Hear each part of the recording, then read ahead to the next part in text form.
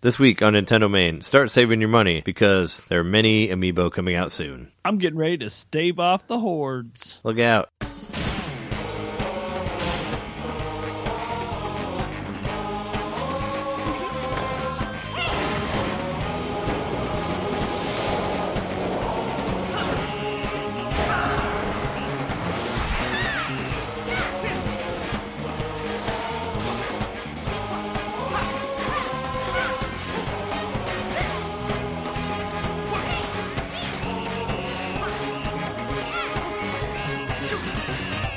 Welcome to Nintendo Main. This is a quick update to the Nintendo Direct that happened. This is not full on episode 65. We'll actually have it after this. We're just going to talk real quick about our impressions of the big Nintendo Direct that just happened today. So, without further ado, do you want to just start from the top? Sounds good to me, man. So, this week's Nintendo Direct, it was like 35 minutes. About Yoshiaki Koizumi hosted it. And he was the same guy who did, wasn't he the same guy who did the Switch reveal in Japan that we watched back in, whenever that was? November, October? Oh, yeah, I thought that guy looked familiar. Yeah, it's kind of cool that they kept him around. I guess maybe he'll be the face of Nintendo now on the Directs, since, you know, Iwata can't. He didn't really do a whole lot, just kind of come out and introduce it and talk about things. But they went really, really fast through things. I felt like it was like boom, boom, boom, boom, boom. The next thing, I guess, yeah, they showed a lot of stuff, but a couple things they only spent like a few seconds on before they went to the next thing. Well, they even called it speedrun at one point. Yeah, when they got to the Switch part, they said it was speedrun, and they went fast, for sure. So they started off, I guess, what some people are calling the big goodbye to 3DS, or laying 3DS down to whatever, out to pasture. I don't know if that's fully going down, but yeah, they start off with like a whole bunch of new announcements for 3DS games right off the top. Number one, the Pikmin has a name now. Hey Pikmin. Hey Pikmin. Hey Pikmin. What up? Okay, I gotta be honest, I watched this, but somehow I missed this. Wait, what? Pikmin? You missed Hey Pikmin? I did. It's at the very beginning of the Direct. Okay, well I missed the beginning part of the Direct, and then I went back and continued from where. Okay, yeah, I never saw Hey Pikmin. What's up with this? Hey Pikmin is the name of the 2D Pikmin game that's for 3DS. Okay, that's what they're calling it now. So they're calling it Hey Pikmin. They showed like more footage of it. There's like some underwater levels now, which is pretty cool. You can actually swim. I didn't know they could swim. There's a new amiibo associated with it. There's an amiibo that just has the Pikmin on it. Like, looks like they're climbing a rock or something like that. They haven't said what it's going to do yet, but they're doing another one with several Pikmin at once on one amiibo. Yeah, it's a couple ones climbing on a rock on one amiibo. So there's your first amiibo, if you're doing an amiibo count for this episode, which there are a lot of them. So be warned. Yeah, they just showed a little bit more of the levels, and they gave it a release date for July 28th. So it's not that far away, I guess. It still is one of the things that I'm not really sure about it. We'll just have to wait, see when it comes out. I'd say if there's one thing about this Direct is that it seems like things are spaced out well.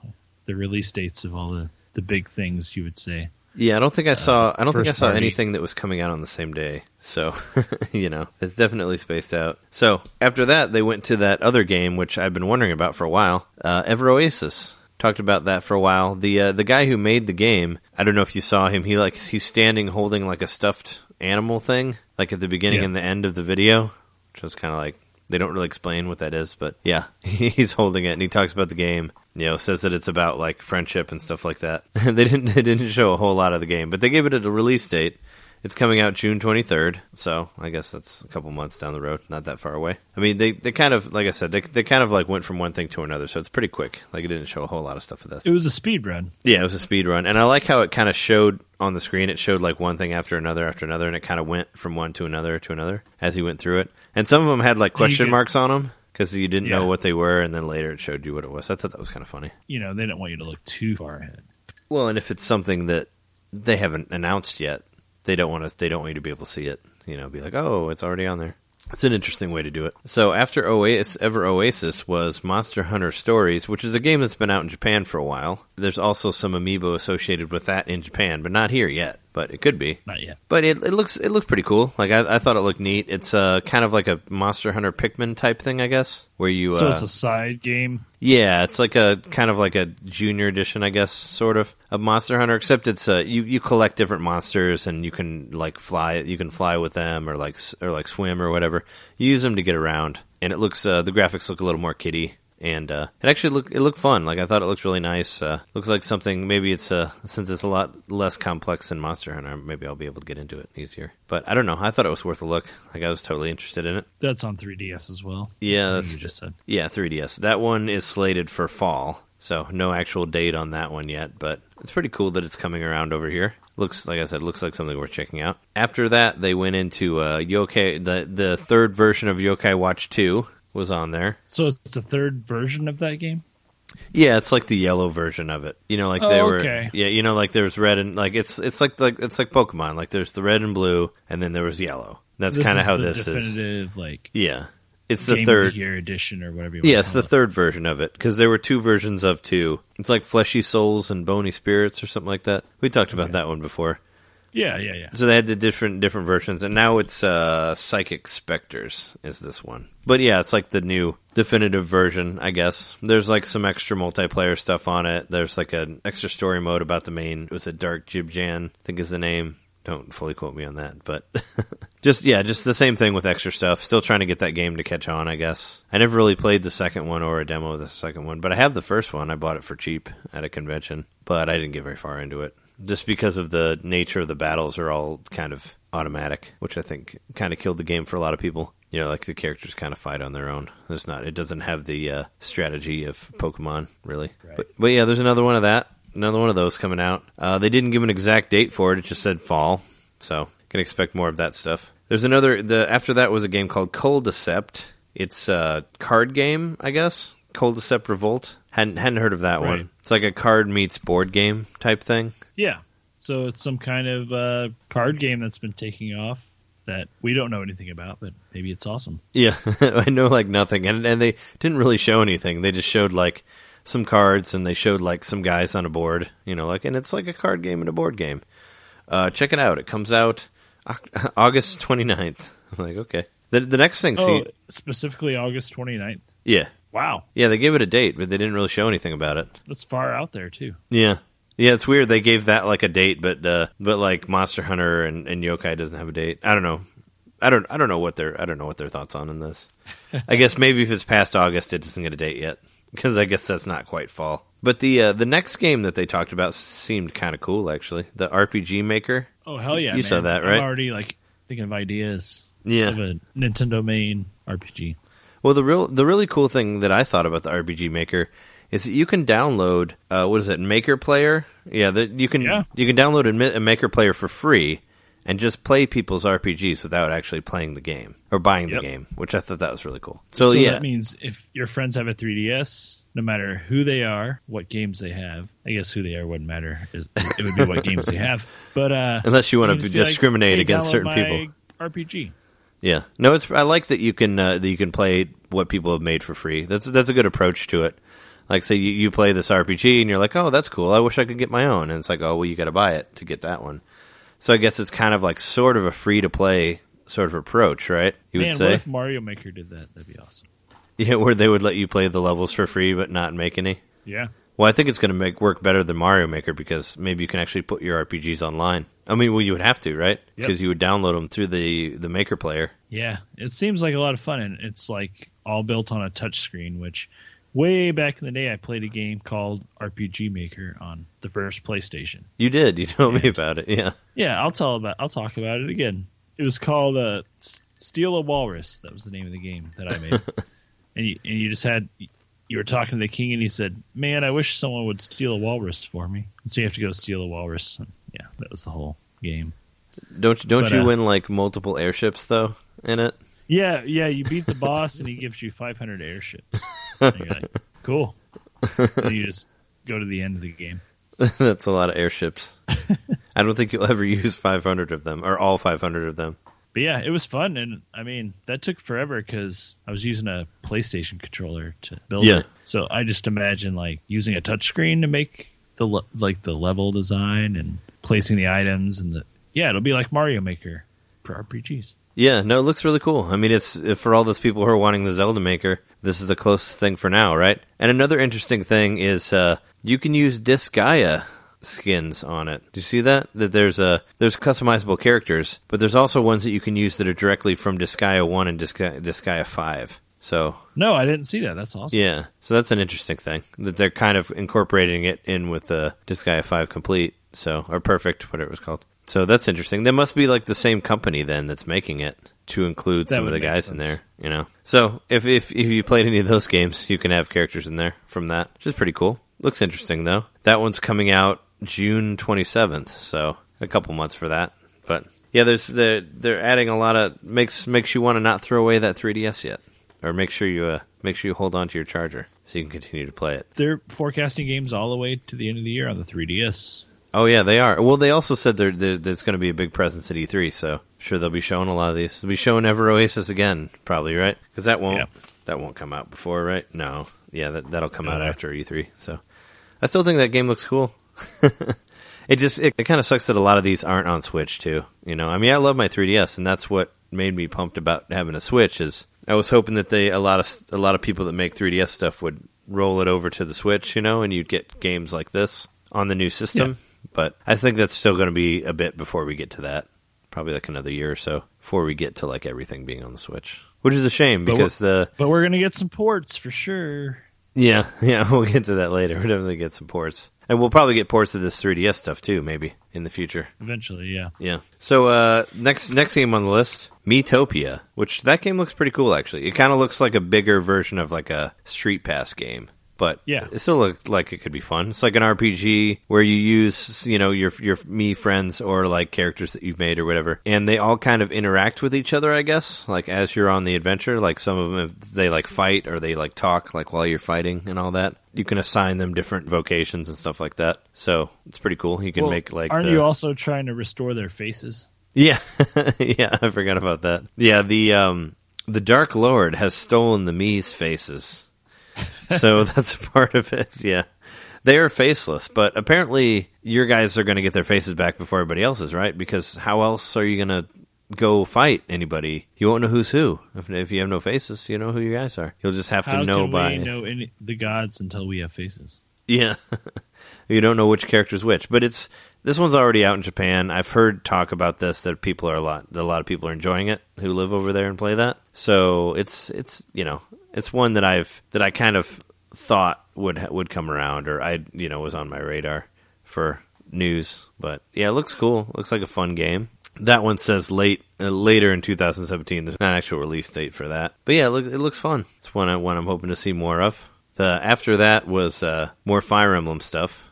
They were just saying that there's going to be DLC for the new game. There'll be free DLC and paid DLC. And you can buy them like individually. You can buy them in packs. There's a season pass where you can get everything. That's about like all the announcements on that. Showed a little bit more footage of it, like some of the 3D dungeon stuff. But yeah, not really surprising that they're going to have more DLC stuff on there. Not a whole lot on that. No release date either from what I saw yet. Or maybe they probably said that in the Fire Emblem Direct before that. But big thing on Kirby turning 25. So I guess this is going to be the year of Kirby, is what it looked like. There were 3 different 3DS Kirby games announced. Was it a Kirby Class Deluxe, which is a free to start game, which is a game that was actually on Kirby Robobot. So if you have that already, like I do, you don't need to get it. But there's a free version of it, I guess. It's a mini game from that. Yeah, it's a mini game from that you can like free to start, I guess. So you can download it and play some of it, and then you gotta pay whatever extra for it.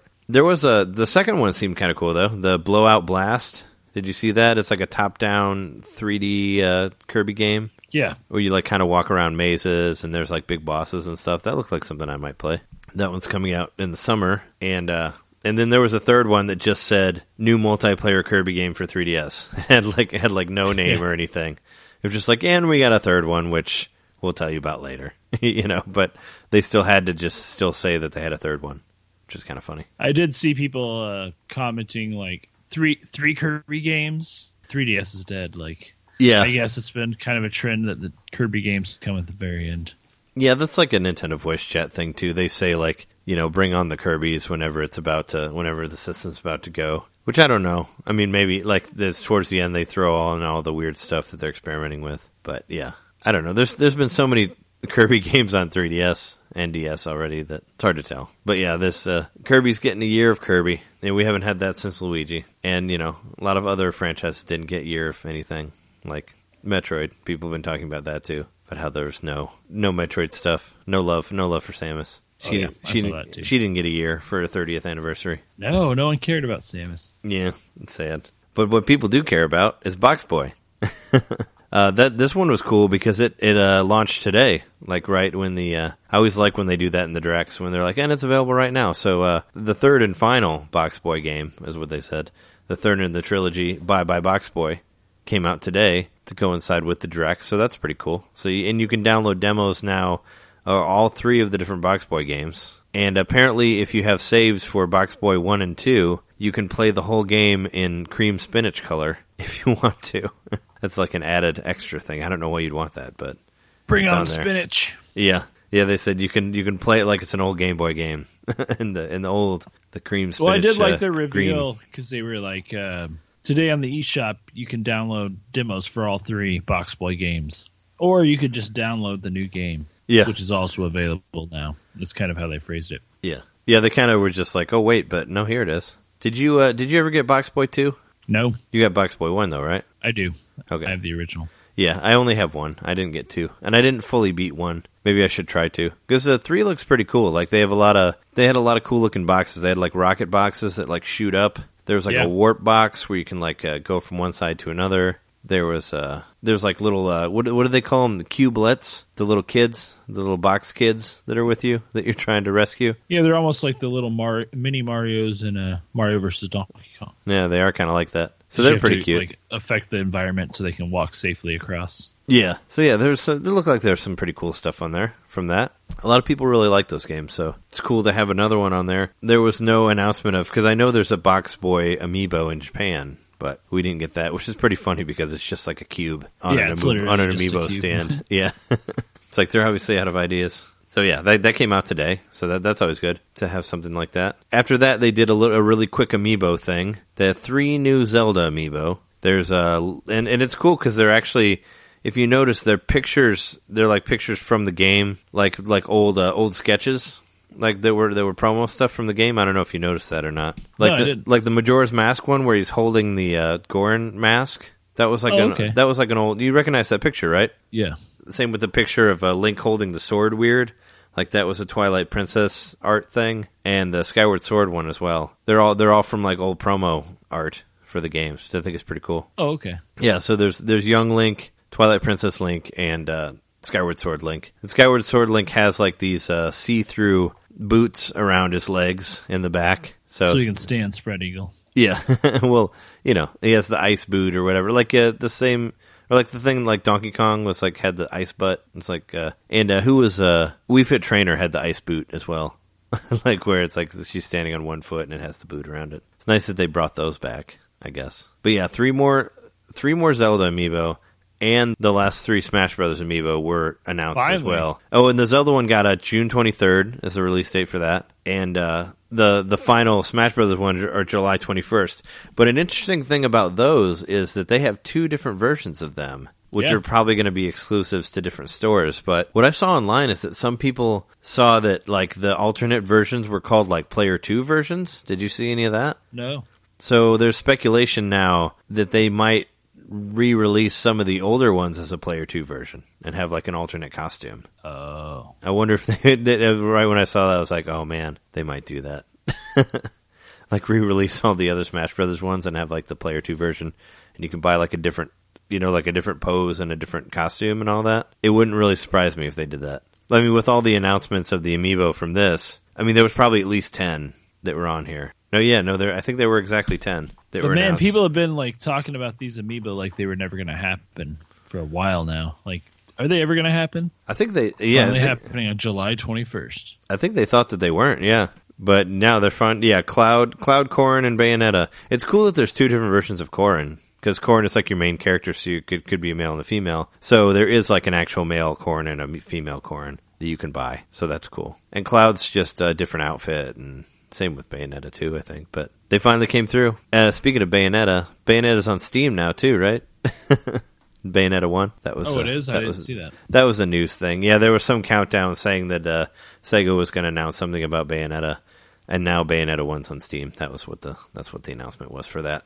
Oh. In non-direct news. So you could buy it if you wanted it. So after they did their whole thing with the amiibo, they get into ARMS for a bit, which I feel like most of the stuff they showed on ARMS was stuff that we already knew from playing it at the event, at the preview event. Yeah. But not everybody's been there, so not everybody got to go to that. So they said that you can use different weapons on each hand. Like they kind of go into like the different elemental weapons that you can get. They're like how you can use ice, fire, electricity, wind, blah blah blah. They show a new character whose arms are made out of ramen noodles. That was kind of funny.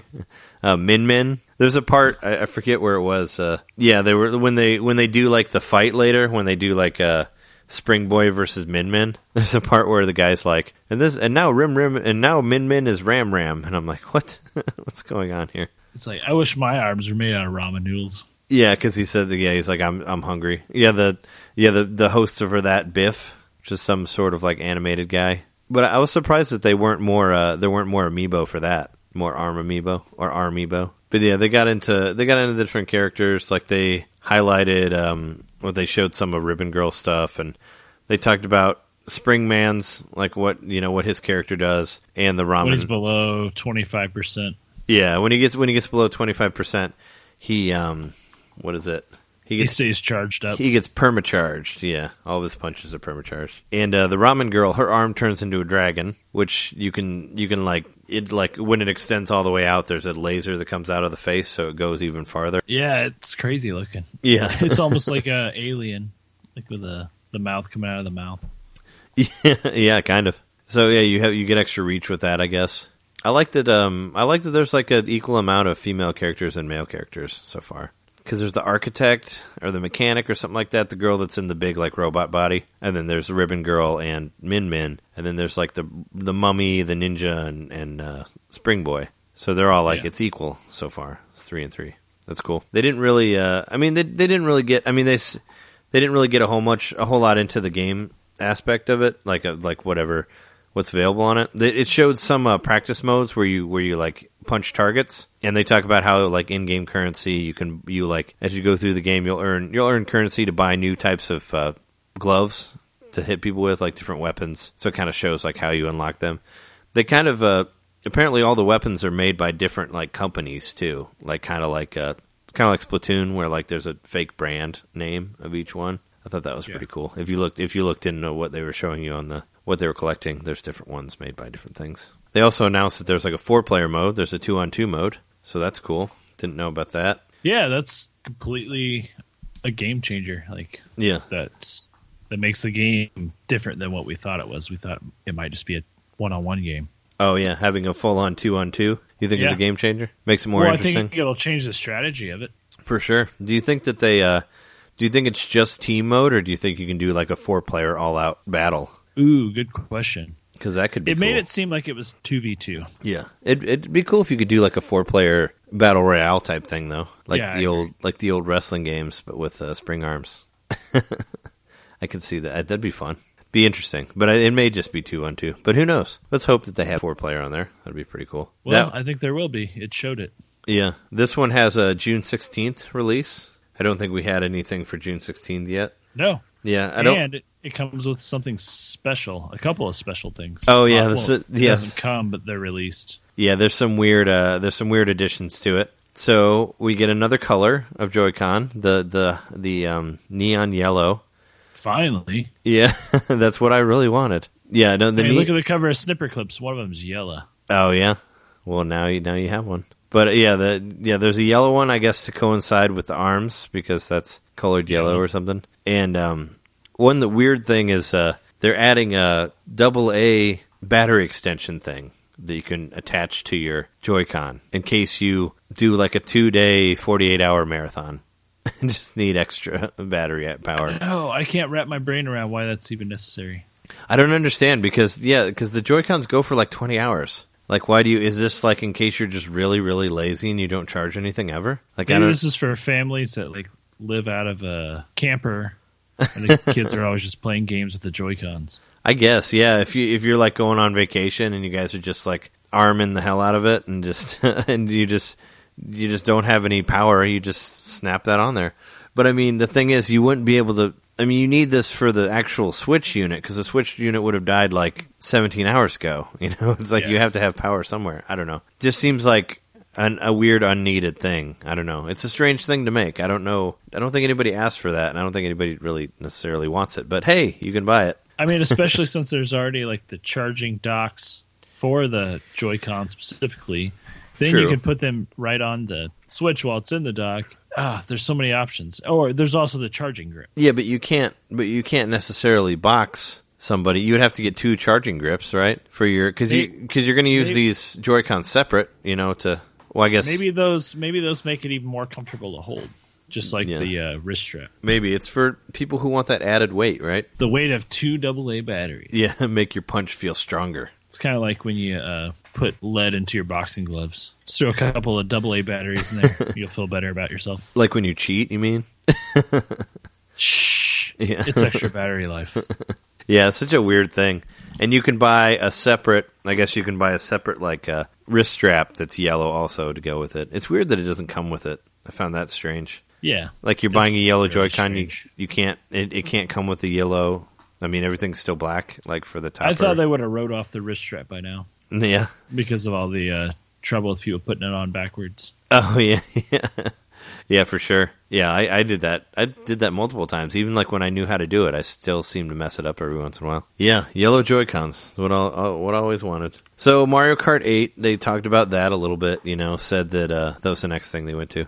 They talked about how it has like the most races like available from the start of any Mario Kart game. They talked about like a little bit about the online mode. It's kind of the same thing, but they mentioned that battle mode's online. They said that there were going to be a couple tournaments starting when the game comes out that you can do, like with the Nintendo's having like a racing and a battle tournament. Were you planning on getting it again? I think I asked you that before, but I'm really interested in what these other battle modes are, because obviously I've only played the main like balloon battler or whatever it's called. But there's multiple battle modes. Yeah, I think the only one we played was the bomb one, right? Yeah. Yeah. Well, it looked like they showed like 4 different levels in the Direct. Like there was one that was like kind of had like a sideways circle on it that was all like anti-grav, and there's the Splatoon one, and there were a couple other ones. Like I don't remember offhand exactly how they looked, but I think they're going to bring in some old ones also, but I know they don't have Black Fort on there, unfortunately. So well, I'm definitely interested, but I may not be a day one adopter. I'll say that. Yeah, no, I'm definitely not going to get a day one. I may want to hop back on the Wii U version and practice a little bit first. Yeah, I like the game a lot, but I don't really. I played so much of the Wii U version that I don't really see the need to get it again. Even though I guess was pretty recently. Yeah. I feel like I'll be kind of left out of the tournament and all that they're doing. And I would like to play that, but not for like another $60. It's kind of like, $48 if you buy it through Amazon. Well, yeah. Always, yeah. Of course. And with those Amazon primers. I saw that Russia leaked pictures of a Switch bundle with Mario Kart. Did you see that? I don't know if that's news. I don't know if that's real or not. No, I don't know if it's real. It's probably not. But I mean, I saw people posting about it, and I think it's a little early for a bundle. I mean, they have to actually, get more out before that. Right. Unless they're just their next production run is a bundle. I don't know. Yeah.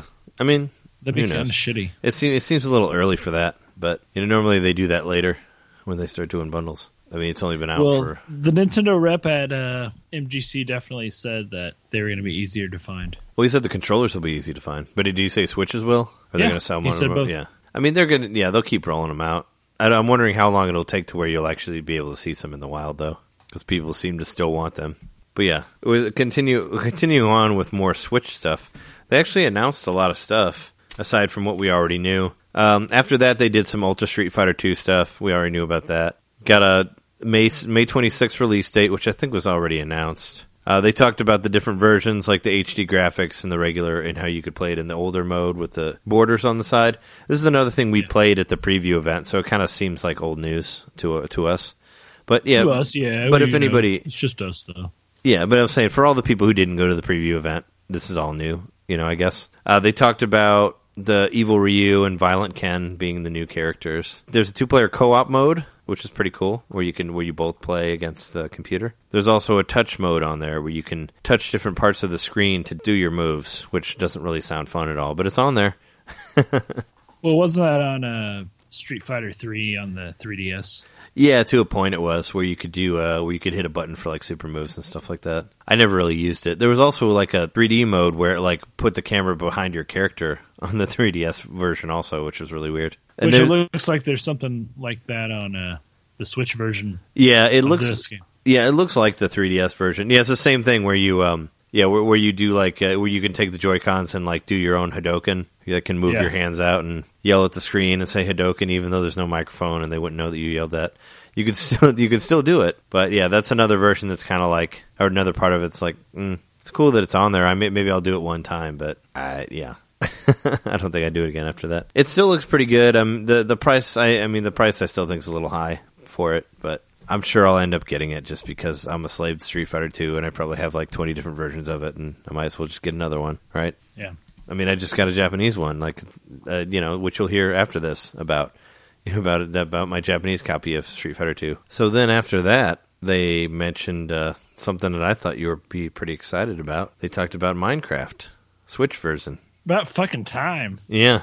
No, I've been excited about this. I really, really hope it's better than the Wii U version. Like, I hope it's the bigger world, but we don't know yet. I don't really know a whole lot about Minecraft, but to me it kind of looked the same as the Wii U version.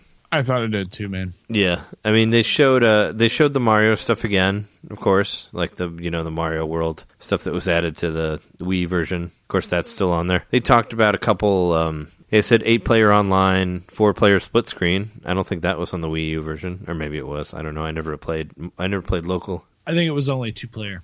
Yeah. So that's kind of cool. You can do 4-player. The no talk of voice chat, of course, but there's no way to do it, I guess, without their update or whatever, without their phone app that they're using. But are you excited about being able to play Minecraft on the go? I figured you'd be really into that. Yeah, I think so. I've done it on my laptop before, and it'll be better to not have that huge rig to play it. Yeah. And I've tried playing the Pocket version that's on Android, and even on iOS, I've tried both versions. Yeah. And it's not the same, man. Trying to play it with a touchscreen, fuck that. Oh, yeah, no, I can imagine that being really complicated. So it sucks playing with a controller, even, because the keyboard and the mouse is the best way to play it. Sure. But I'd rather play it with a controller than touchscreen. So I'm all about the Switch version. I'll probably buy it and have yet another version of the game. The 5th version of Minecraft I'll be buying for a system. Yeah, but this one's fully portable. You can take it around. Fully portable. Yeah. I figured you'd eat it up, It'd be like, like how you're playing Zelda all over the place.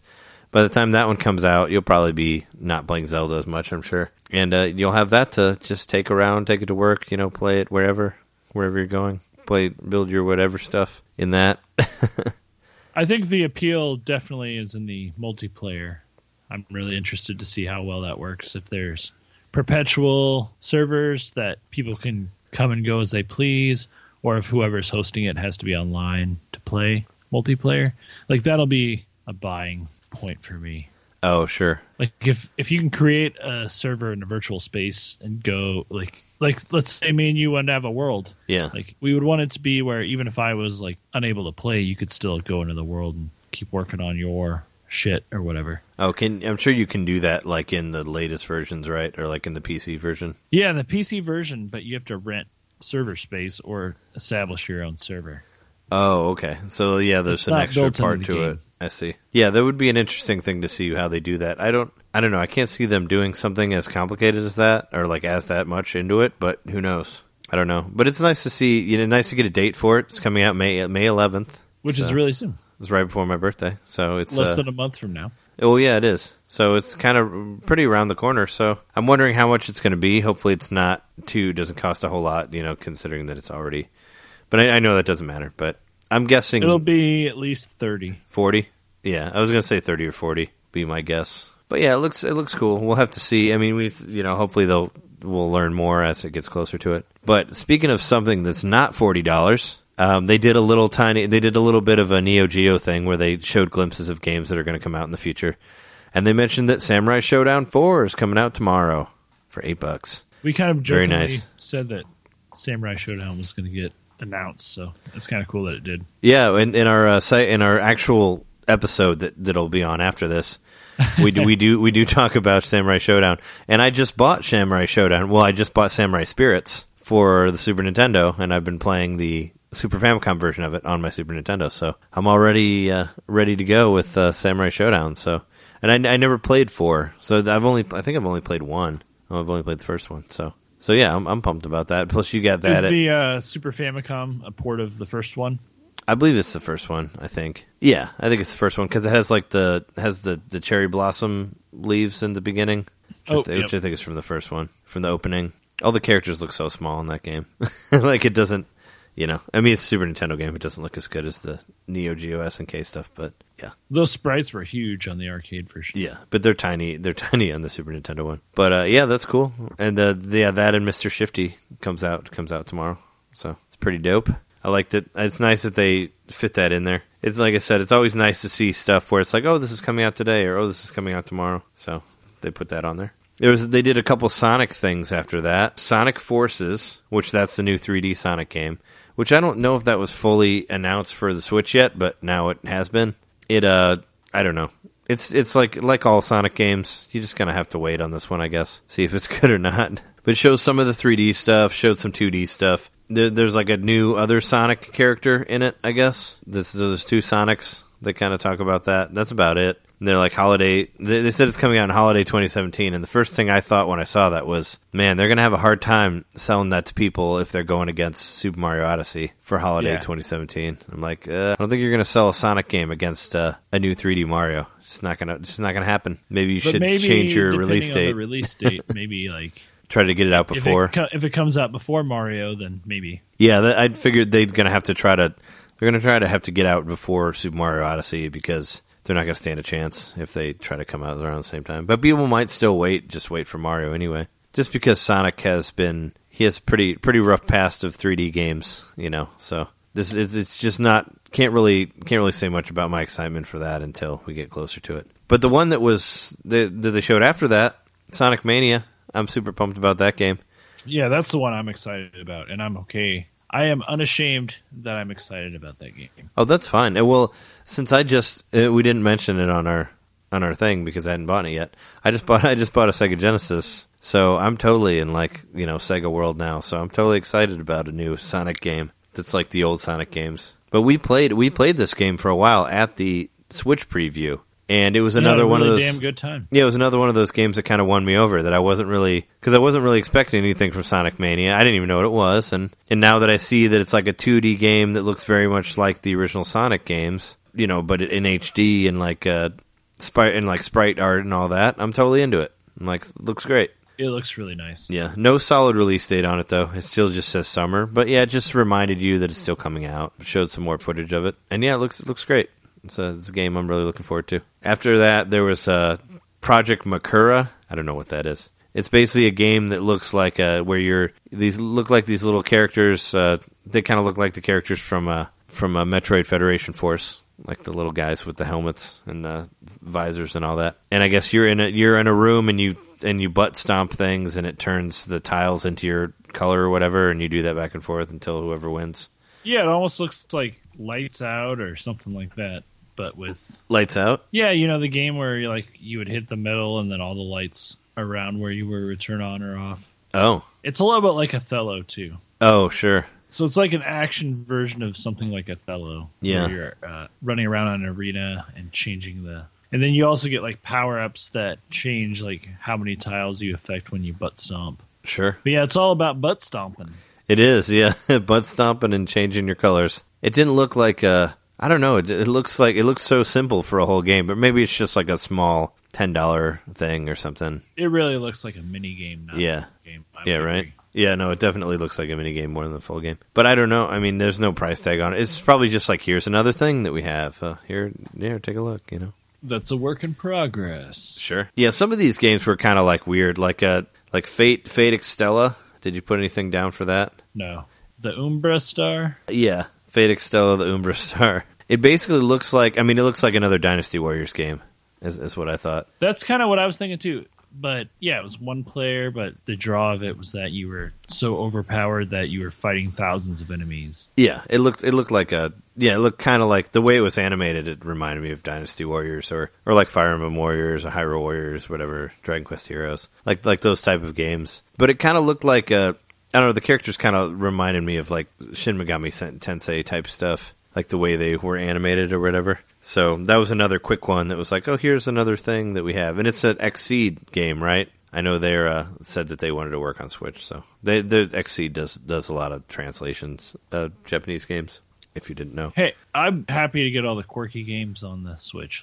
Oh, for sure, yeah. So if that's what they specialize in, then I hope that this has a good response so they keep making these games. Yeah, if it's not fully Dynasty Warriors, I might look into it. If you fight a lot of people, but it's not just like covering different parts of the area, I don't know, if it's different enough, I'll look into it. But yeah, it's cool that we're getting weird Japanese import stuff. That's always good. Always good to see. It's coming out July 23rd. That's another one where they didn't say a whole lot about it, but it has a release date. So I guess they got that going on. They talked about Disgaea for a little bit, Disgaea 5. They said there'll be a demo out soon for it, but they didn't say when exactly it'll be. Make sure, let the May 23rd release date on there again. This is one I still want to get just because it's out in Japan and it's all in English. Think about trying to get it early. But yeah, they talked about that a little bit, that's around the corner as well. No real new stuff, I guess. But that's another thing that we saw like in the preview event, so kind of old news to us. I like the demo. I'd like to play the demo. For sure. Especially in English, like if I can skip the Japanese eShop exploit. Because as far as I know, there wasn't a demo on the Japanese version, was there? There isn't, yeah. I looked today, actually. I looked to see if they had one. And so it's not like we missed out on that demo even though we had the eShop account. That was just being offered internationally as of today or soon. Yeah, as far as I know, we've downloaded all of the demos that there were in the Japanese shop. I think it's just Puyo and Dragon Quest Heroes. Mm-hmm. But for anyone who did not use the Japanese eShop to get the Puyo demo, you can get it now. You can get the American Puyo demo. And I think I'm going to download this because it has a tutorial for Puyo. Oh, yeah. I told you, just stack it up and try to create combos. That's all you need to know. I know, but I'd still like to go through a tutorial if it's available. Yeah, we'll give it a read. Why not download it, and if I don't like it, I'll delete it and keep playing the Japanese demo. Sure. Yeah, I figured they're probably about the same, except there's a tutorial mode in the English version. But yeah, I kind of went over Puyo. That's a game that I've had for a while, so I already knew a lot of that. But they talked about how you can. Just like how you can get the demo and play some of the multiplayer versions in there.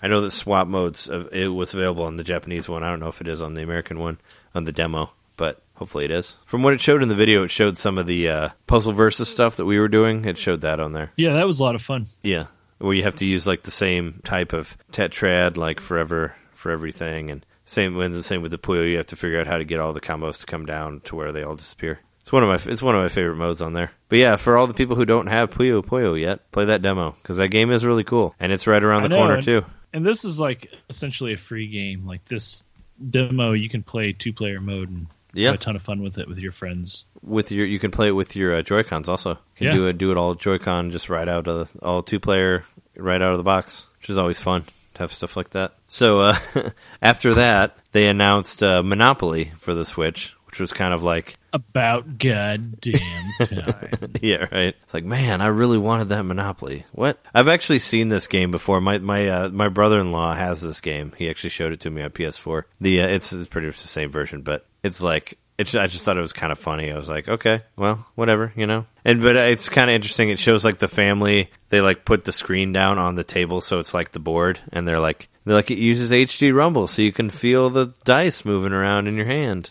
It's like you're really rolling the dice. Yeah, so that's kind of funny. I don't know. You like Monopoly, It said you can unlock different like boards for it. It's too bad you can't unlock like any of the Nintendo themed Monopoly boards that they have out there. But hey, whatever. But you can move that fucking shoe around that board, however you want to do it. I hope that the hat has a rabbit inside of it that moves it around. I think that was the NES version that had like where they were kind of animated and they had stuff in them. Like the hat one had a rabbit that would jump to move it. But yeah, if you want to play Monopoly again on a Nintendo system, you can totally do it for the Switch. And you can feel the dice rolling in that HD rumble. Yeah. That one's for the fall. No release date on that one yet, fortunately. So yeah, another. I think you alluded to it earlier, but we have another Wii U port to Switch, Rayman Legends, the definitive edition. I was alluding to this in another game. Oh, sure. But yes, I've never played this version. I played the demo, but I've never played the full game. Of Rayman Legends? I have Rayman Correct. Legends for Wii U, and it is a very good game. So if you don't have it, and they'll probably charge you like $60 for it again. But if you don't have it and you want to pay $60 for it for an older game, totally get it because it's a great game. I played a lot of it on Wii U, but I got it on the Ubisoft sale, so I got it for like $5, which is great. But yeah, I guess there's like some new. You can play it 2-player with 2 Switches, which is pretty cool. They can hook up together. There's a new multiplayer mode on it also, but it's pretty much the other version. Well, once all over again. It's just like the definitive edition of that. Yeah, it's that version, but the definitive edition. Yeah, it's a cool game. I mean, you should totally play it if you haven't played it already. I probably definitely won't dive into that one again because I already have it for Wii U. But it is a really pretty game. It's totally worth playing if you haven't played it before. Were you talking about the... Well, it's not that one. You're not talking about the THQ Nordic stuff, right? No. What was it? Cinemora EX, which is some sort of shooter from Grasshopper. That one looked kind of cool, I guess. Oh, that looks really cool. Yeah, I mean, I feel like it's come out before, right? Like I feel like I recognize the name Cinemora. I think it was I don't know. It was re-released. I think it was on like PS3 and Xbox 360, maybe. I don't know. Oh, probably.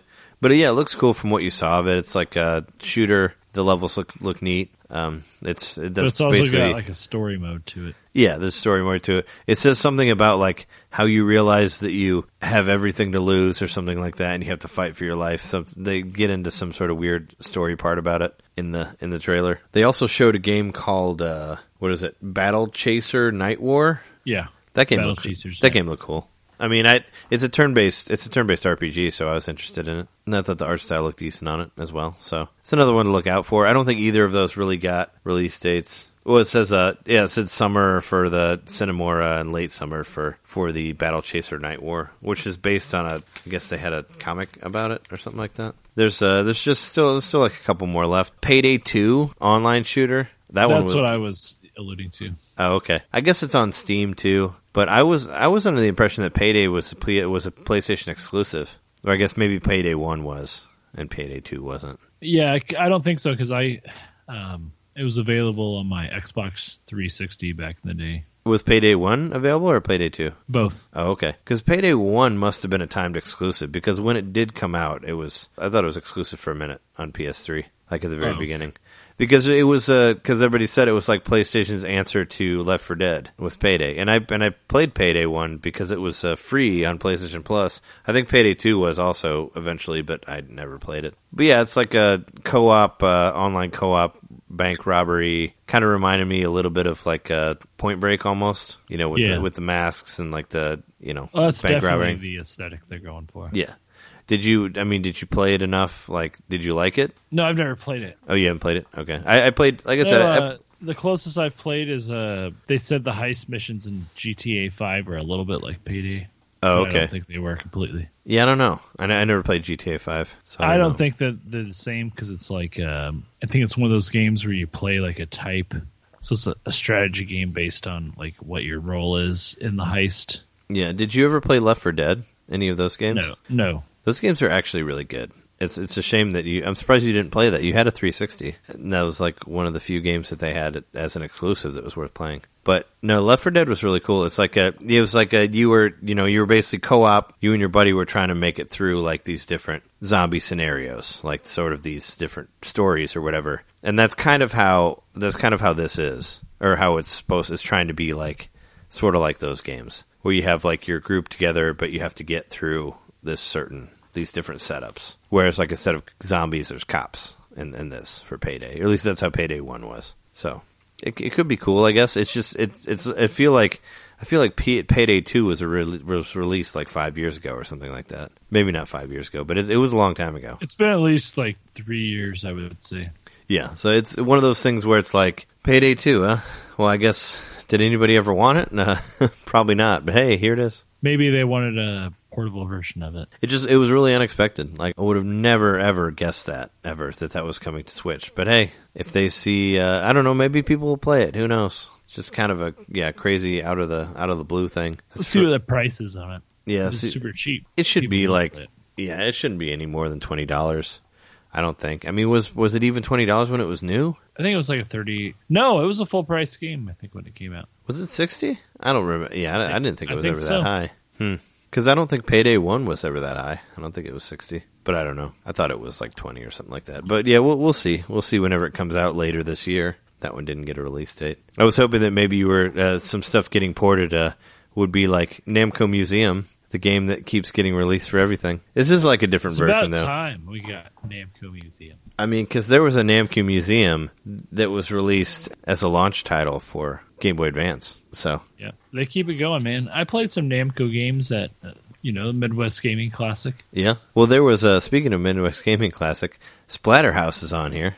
Splatterhouse 1 is on the Namco Museum. And so is that the TurboGrafx version then? No, that's the arcade. That's the arcade version, I believe. Oh, it's the fucking arcade version. Yeah, because if you watch it in the video, it looks much better than the TurboGrafx game. I have the TurboGrafx version for Wii, the Virtual Console, and it doesn't look that good. Like it's the colors were not as vibrant as they were in that trailer. So these are the arcade versions, and you can play things in vertical too, which is pretty cool. This is vertical mode, but I don't know if you can actually.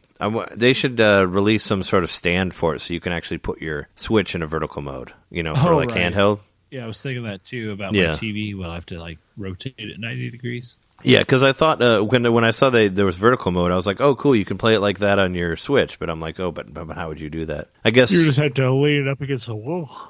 Well, you could do it handheld, like where you use the stick to just go because it's only going to be like a couple buttons for some of those, like if it's like one hand, if it's like Pac-Man controls, and the other hand just holding the screen. Yeah, I played some stuff vertical on the Wii U. Like I would play DS games like that, like the ones that were all touch. I would play them vertical, so you should be able to do it on the Switch too. Be interested to see if they get into that.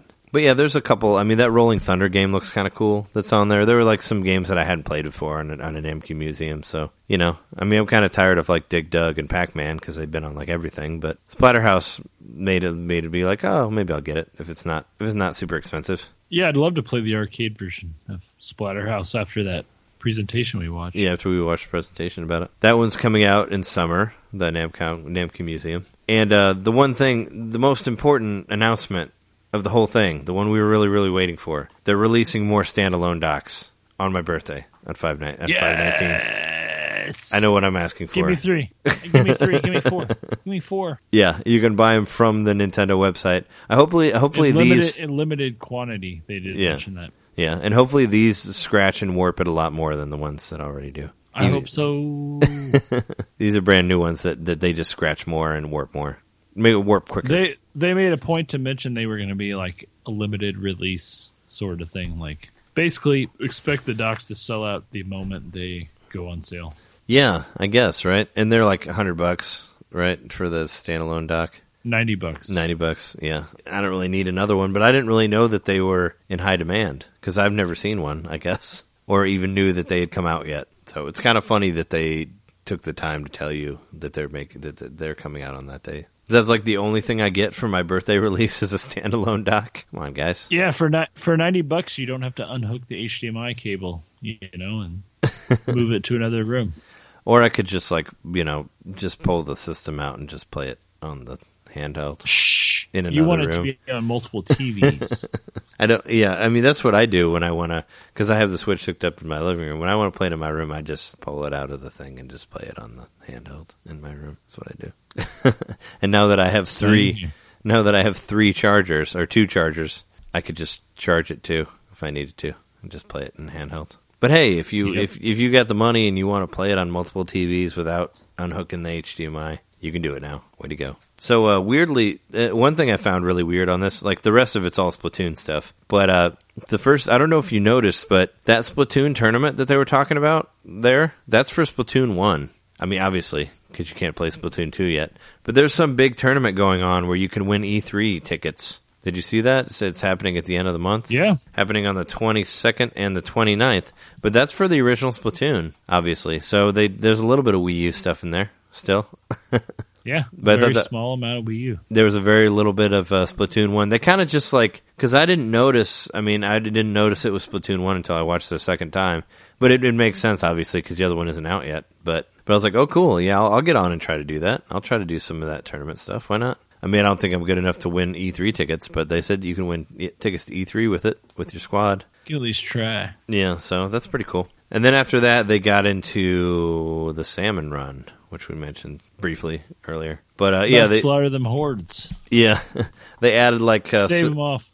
They've added like some online co-op stuff for Splatoon 2, which I hope that isn't like going to be the replacement for the single player, because that would suck. Because I hope there's still going to be a single player mode. But they did at the very end. They did say that they will be talking about Octarians later, and Octarians were the main villains for single player. So hope we'll get to that. They also added 3 more amiibo, so that brings our amiibo count to 10 for this direct. Basically new versions of the old Splatoon amiibo, and you can use them to transport your outfits to another person's Switch. Is that what they were doing? Could you figure out what that was? You like make a friend, like your amiibo is your friend within the game. Yeah, you can also save your outfit to the amiibo. And they said, you can save your loadout or whatever to your amiibo, and then just scan it if you're playing on someone else's system. Yeah, that's what they said. Like, in case you're going to somebody else's house, you can just like tap it and be like, "Oh, there's my character," I guess. But yeah, it also kind of gives you a virtual friend. You can take pictures of yourself and your amiibo friend and post it to Twitter and be like, "Hey, this is my amiibo. This is my buddy." I don't need human friends no more. Yeah. I got amiibo friends. I don't need to talk to anybody. I have this amiibo that I can talk to right here. Look at him. He's beautiful. We take pictures and we put them on Twitter. Yeah. I don't know if you noticed, but around the feet, like they have like the ink splashes coming up, like off of the amiibo stand, and it's kind of like their replacement for like the ice boots and like the pea stand and all that. So it kind of makes it look really cool, I think, those new ones. The splatters? Yeah, like on the bottom they have like by their feet there's like ink like coming up, like it's splattering off the ground, and it's using it to like hold their feet instead of using like smart. Whatever. So yeah, it looks cool. The girl has the Inkling girl has the splat dualies, and the guy has just the regular whatever. But they look really cool. Like the squid is like jumping up, and the ink is like exploding under it, and there's like a big line of ink going up to the squid. Looks super cool. Yeah. What do you think about the salmon run? It's kind of like did you ever play Serious Sam? Kind of reminds me of those games. Serious Salmon? Yeah, Serious Salmon. Did you ever play the game Serious Sam? It's like an old school. It's like an old school. It was like a newer first person shooter that's based on old school mechanics. So basically, all you do is just shoot waves for the most part. It was I had the GameCube version, but I think there was like a 360 and PS3 version, probably a PS4 and Xbox One version too. But yeah, it's kind of like where you just fight off wave after wave, and that's kind of how this is, except it's 4-player. But they said that like the eggs that you collect, you might be able to get new stuff from them. So there's an importance to it, I guess. It's cool. You're trying to collect gold eggs. Yeah, it's just kind of cool that there's a co-op version that's not versus somebody. It's neat that they're adding stuff like that, I guess. Like a part where you don't have to necessarily always fight people. You can just get your buddies together and just shoot salmon. Different salmon. Like compared to Gears of War's Horde mode. Yeah. Also. Sure. Or like I said, in any game, like a lot of games have Horde modes in them. I mean, I know Resident Evil did too. They made a whole game about it. That there was just this... Oh, Project or whatever, yeah. It was the one that was it was just the spin-off of the mercenary modes from Resident Evil 4. So, yeah, there's like, you have shoot guys named Chums and Steelheads, and there's golden eggs also. So Steelheads are like the boss version of the... Yeah, Steelheads are the big guys, the big salmon. But, yeah, I mean, what was your... Samus wasn't in this presentation, but Salmon was. Salmon was not in it, but Salmon, yes, was there. And you can collect salmon eggs, which are very good if you've not had them yet. They're very tasty. Salmon roe is one of the best things ever. So what were you? I mean, what do you think about this presentation as a whole? Like, what would you give? I thought it was crammed full of info. Like, I thought it was a good one. Yeah, it was really crammed. That's for sure. I kind of wish... We had some release dates were mapped out for April, May, and June, and July. All have, major releases. Oh, yeah, I didn't even mention it. Splatoon 2 has a release date, July 21st. That Nintendo guy totally lied to us. We asked the Nintendo rep what day when Splatoon 2 was coming out, and he said that we wouldn't know until E3. And now we know early. We know. Yeah. What a liar! Yeah, what a liar! But there'll be more about this after this. But yeah, I mean it's pretty good. I kind of was hoping for more, I guess, like mostly Virtual Console stuff and kind of more Switch based stuff, like maybe some more info on their online service, stuff like that. But I guess this is the first first official direct since the 3DS one that they did last year. Well, the January one. There was the Fire Emblem. Yeah, there was the Fire Emblem one, and there was the indie one. But those were kind of like, I don't know. They were like smaller ones. Like they weren't as big. Where they have it. It didn't seem to be like a big one like this. I don't know. But yeah, there's more games coming out. Like not a whole lot. There's a couple that are around the corner, but I don't know. I was just kind of hoping for some info on Virtual Console, but I guess we'll have to wait on that.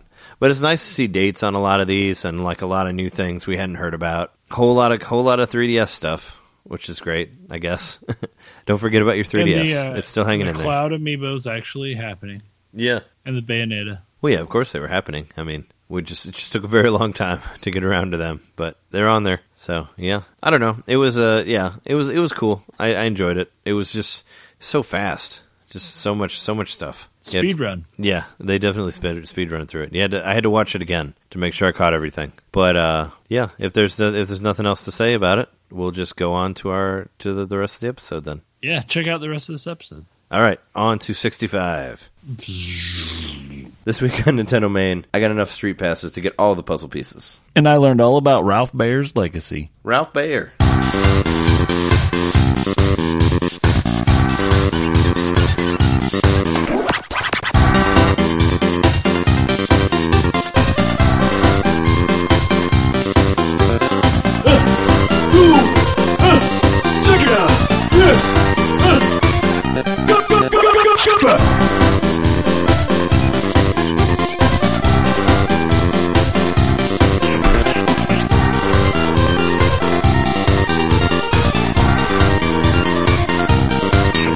To Nintendo Main, episode 65.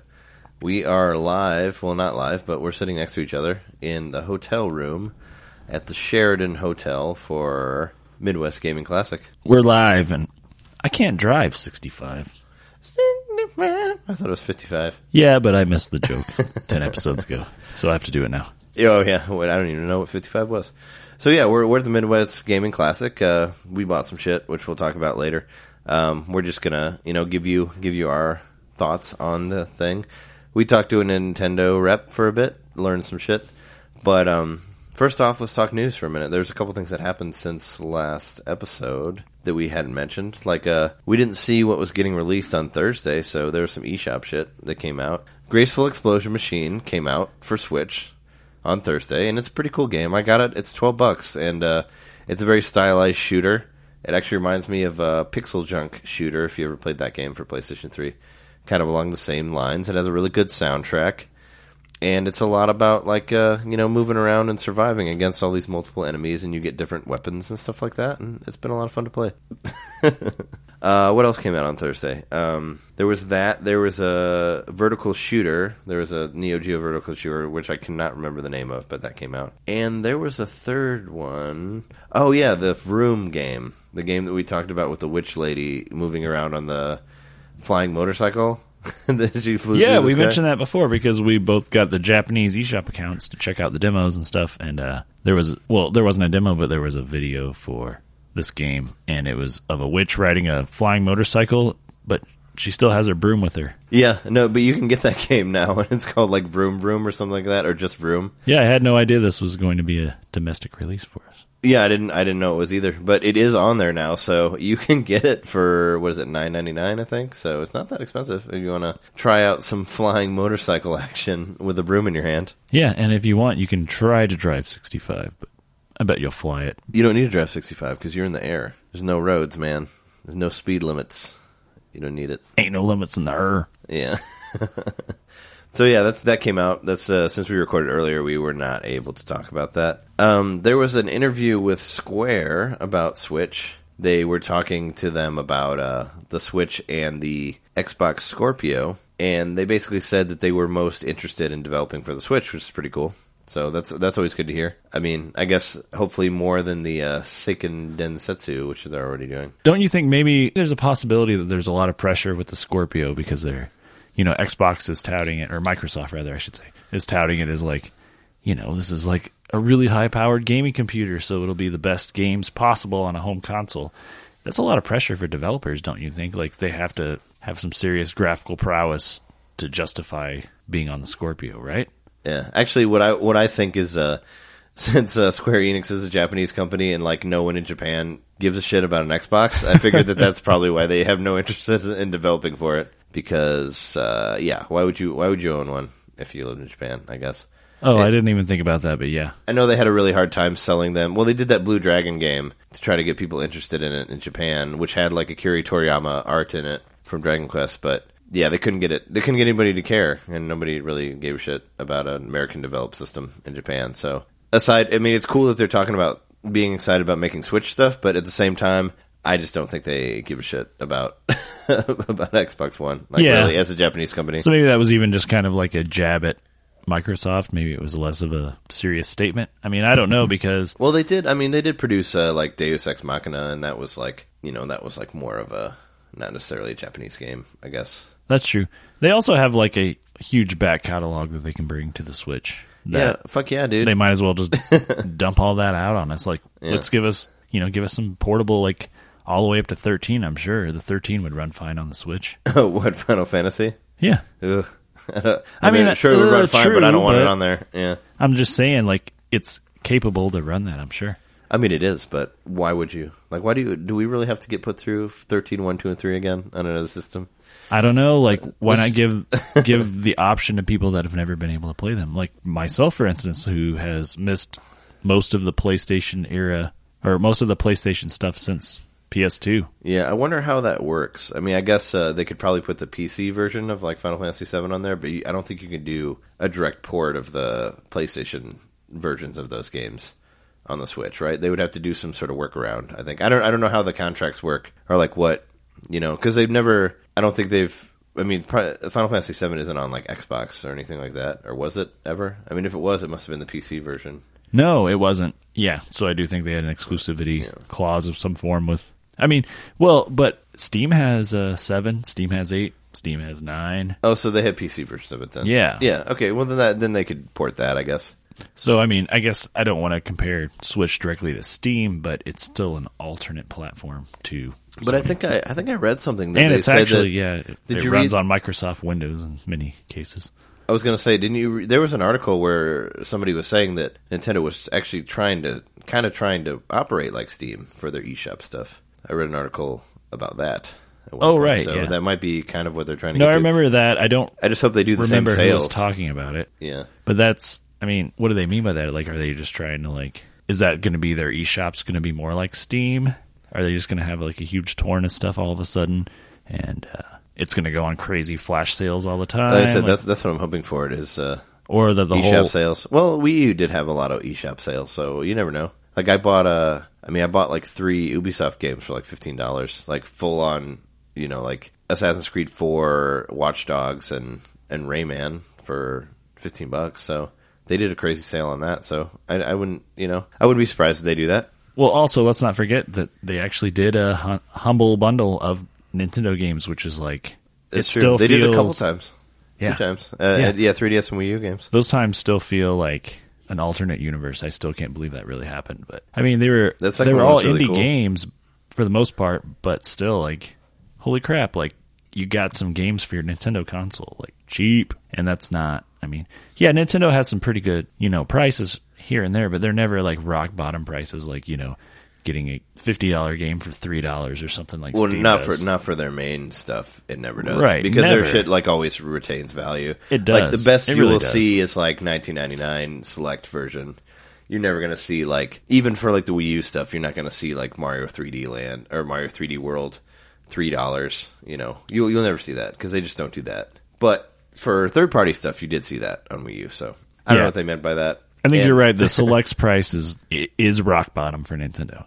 And that itself is justified by the fact that they've sold enough copies. They know, that they've already sold the game to everyone that wants it. And now, new adopters can get it for cheap. But anybody who really wanted that game already bought it at full price. And most of the time it's a game that's worth more than $20. So it's always a good, because they sell like stuff like Link to the Past for $20. I mean, that's a great game. You know what I mean? Like I feel like most of the select stuff that they have, it's a game that's worth more than $20, but it's great to get it for that. Did you mean Wind Waker?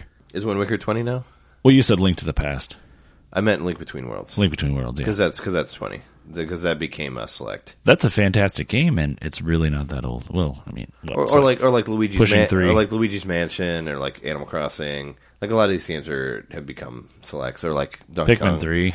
Donkey Kong Returns to, Pikmin 3, Lego City Undercover, which we talked about last week. But, stuff like that, I feel like it's still worth it. But we'll see. I mean, we're still in the wild, wild west of Switch, like we said last episode. I guess I just am not completely clear on what it means to be like Steam. Because that's a whole ecosystem. I don't know either. I'm not actually looking at the article. That's a whole ecosystem that has its own, like, social networking kind of, not necessarily like a social networking thing directly, but like, everybody's connected through that, and you can leave comments, and you can talk to people. And you can message people who are on Steam. And you can also gift games to people, which is pretty cool. Well, you used to be able to do that on Wii. Yeah. And I missed that. I used to gift games to people. And or I had games gifted to me as well.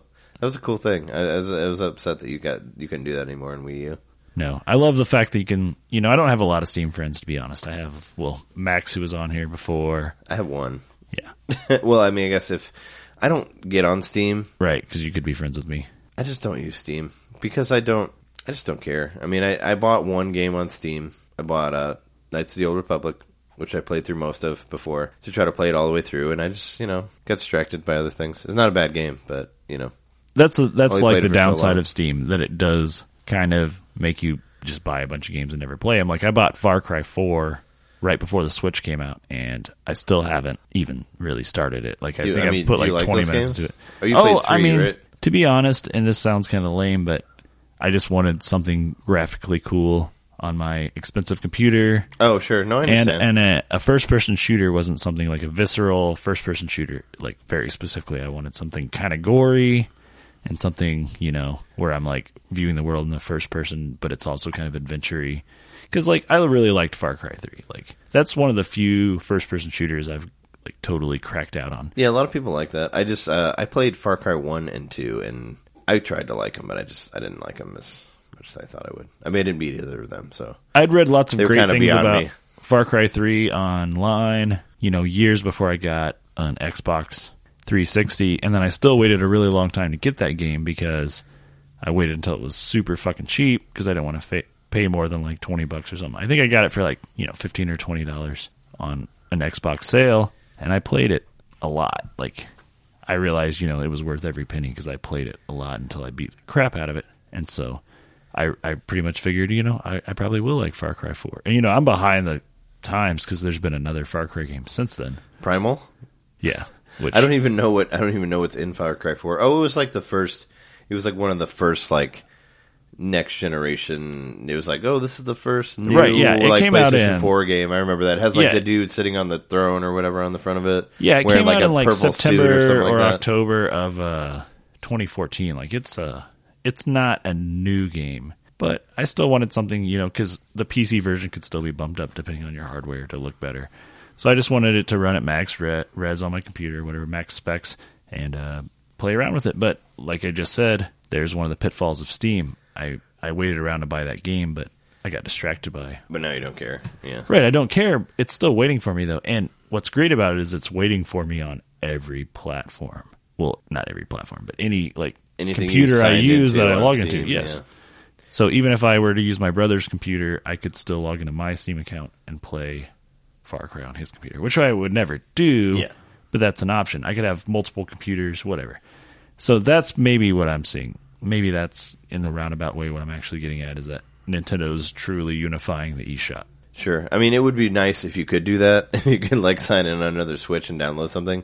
But I know that's not the case yet, and I don't see it as being the case. Like, I know you can do that on PlayStation. Like, you could do it on PSN, on PlayStation 3. And we actually kind of exploited it a little bit. Like, my old roommate, Conan, well, he's still my roommate.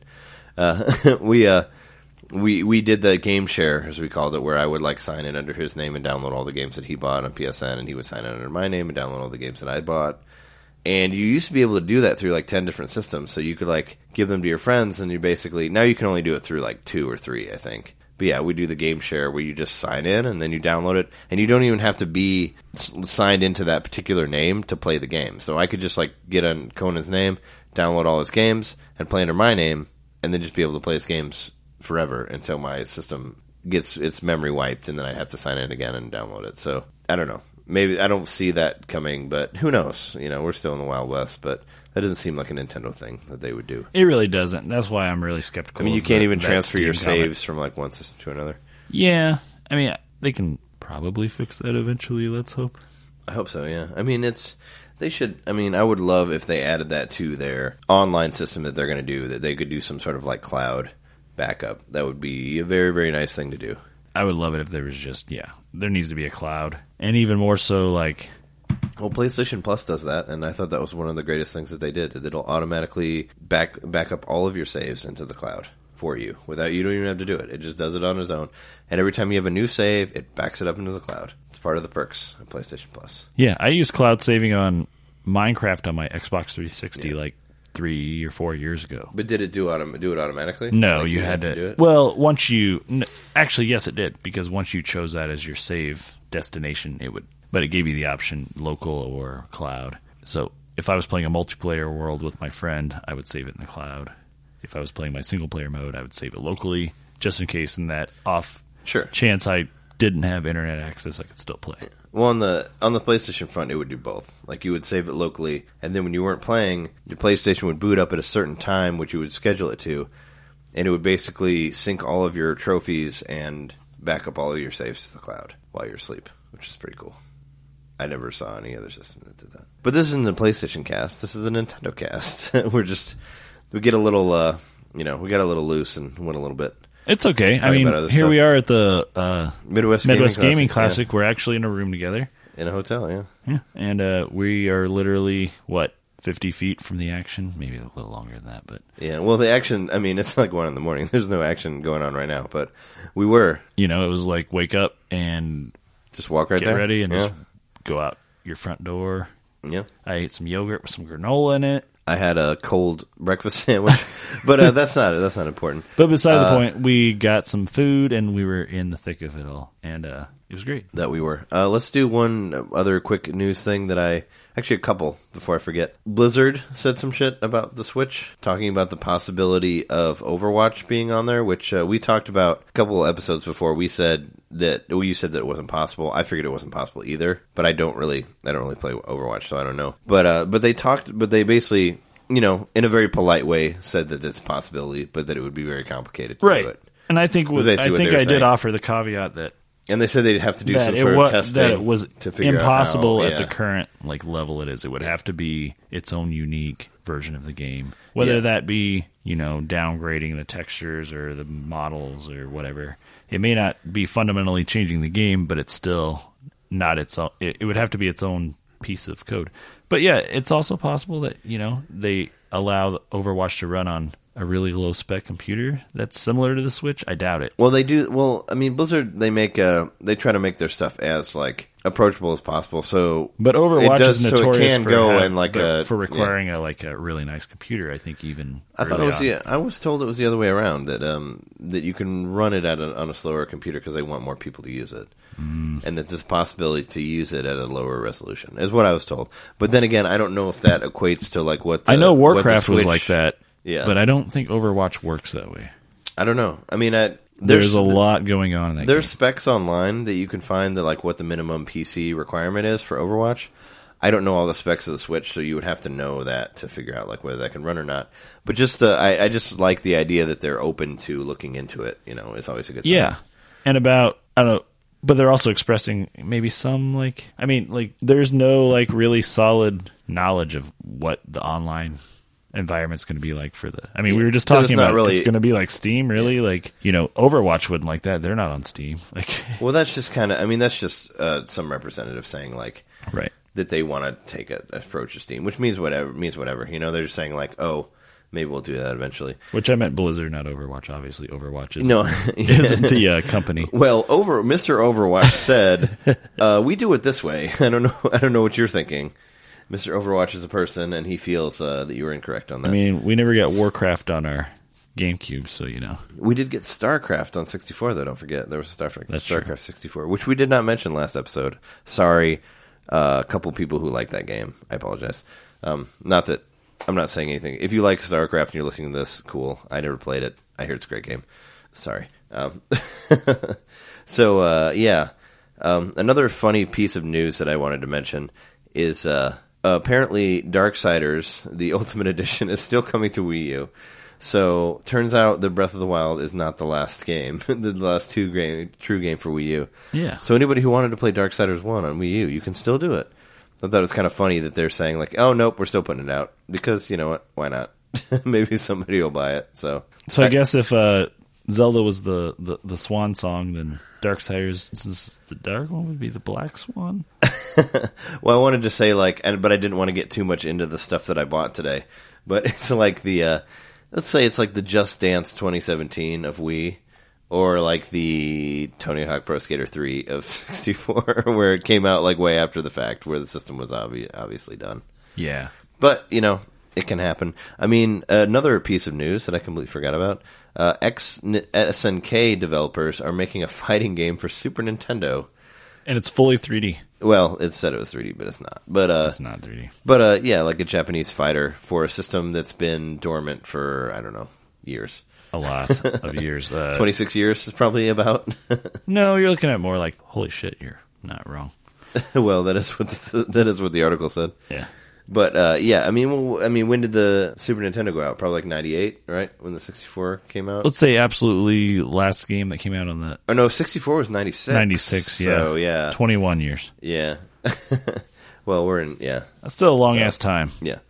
Anyway, but I think that's awesome that they're doing that because, as we saw at the show, which we'll get into, a lot of people do homebrew NES games, but not enough people do homebrew Super Nintendo games. And you know what? Let's do that.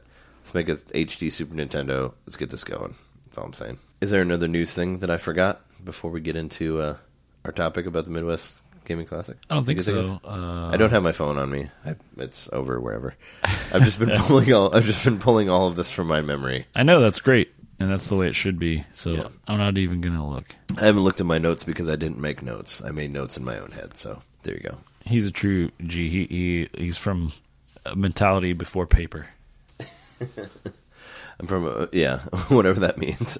Yeah. I don't think I'm pre-paper. Paper was always a thing for me, but sometimes you can do without. Anyway, yeah, I think that's pretty much it. All right. Let's take a quick break and then we'll get into some Midwest Classic gaming stuff. Let's do it.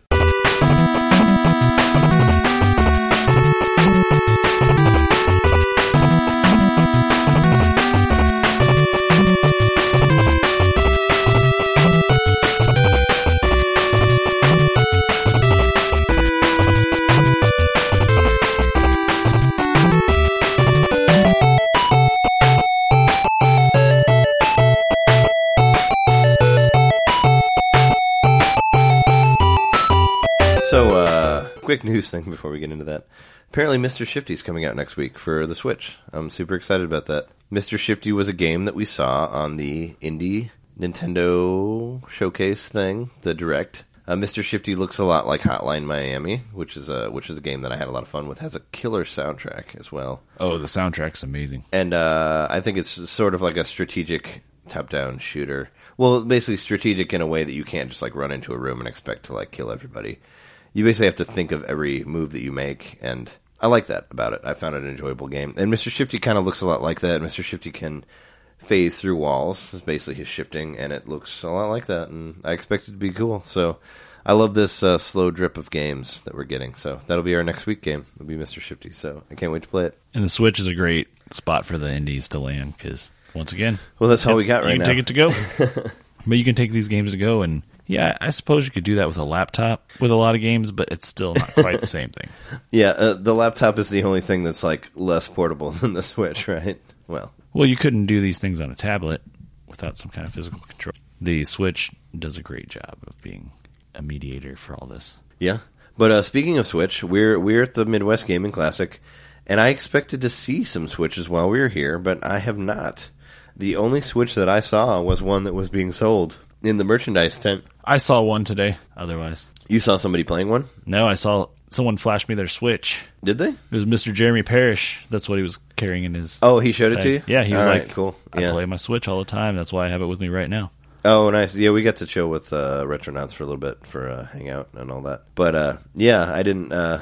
I saw Switch like being sold for $420 with Zelda included in one of the booths at the merch tent. So, and you saw a 1-2 Switch game also. Yeah, I did, but it was a brand new, so he was selling it for full price. Oh, okay. And there's a museum room at this game convention where you can play a lot of old games. And one of them that's not that old, there's a Bomberman R there that you can play on Switch, which is pretty cool. Oh, I didn't see that. It was in the corner. Oh, like, wait. Right by the Lycon Games. No, I remember now because it was in like, they had the Pro Controller kind of like taped up, so it was attached to the cable. Yeah, it was, so you wouldn't take it. Yeah, it was taped to the charger and went into the whatever. Yeah. And then the actual Switch was inside of a case with like a glass screen. Yeah, that's pretty much all the consoles that they had were in like glass, plastic, whatever. A lot of them were. There were cases. There were several that were not because it was just impossible to play it that way. Yeah.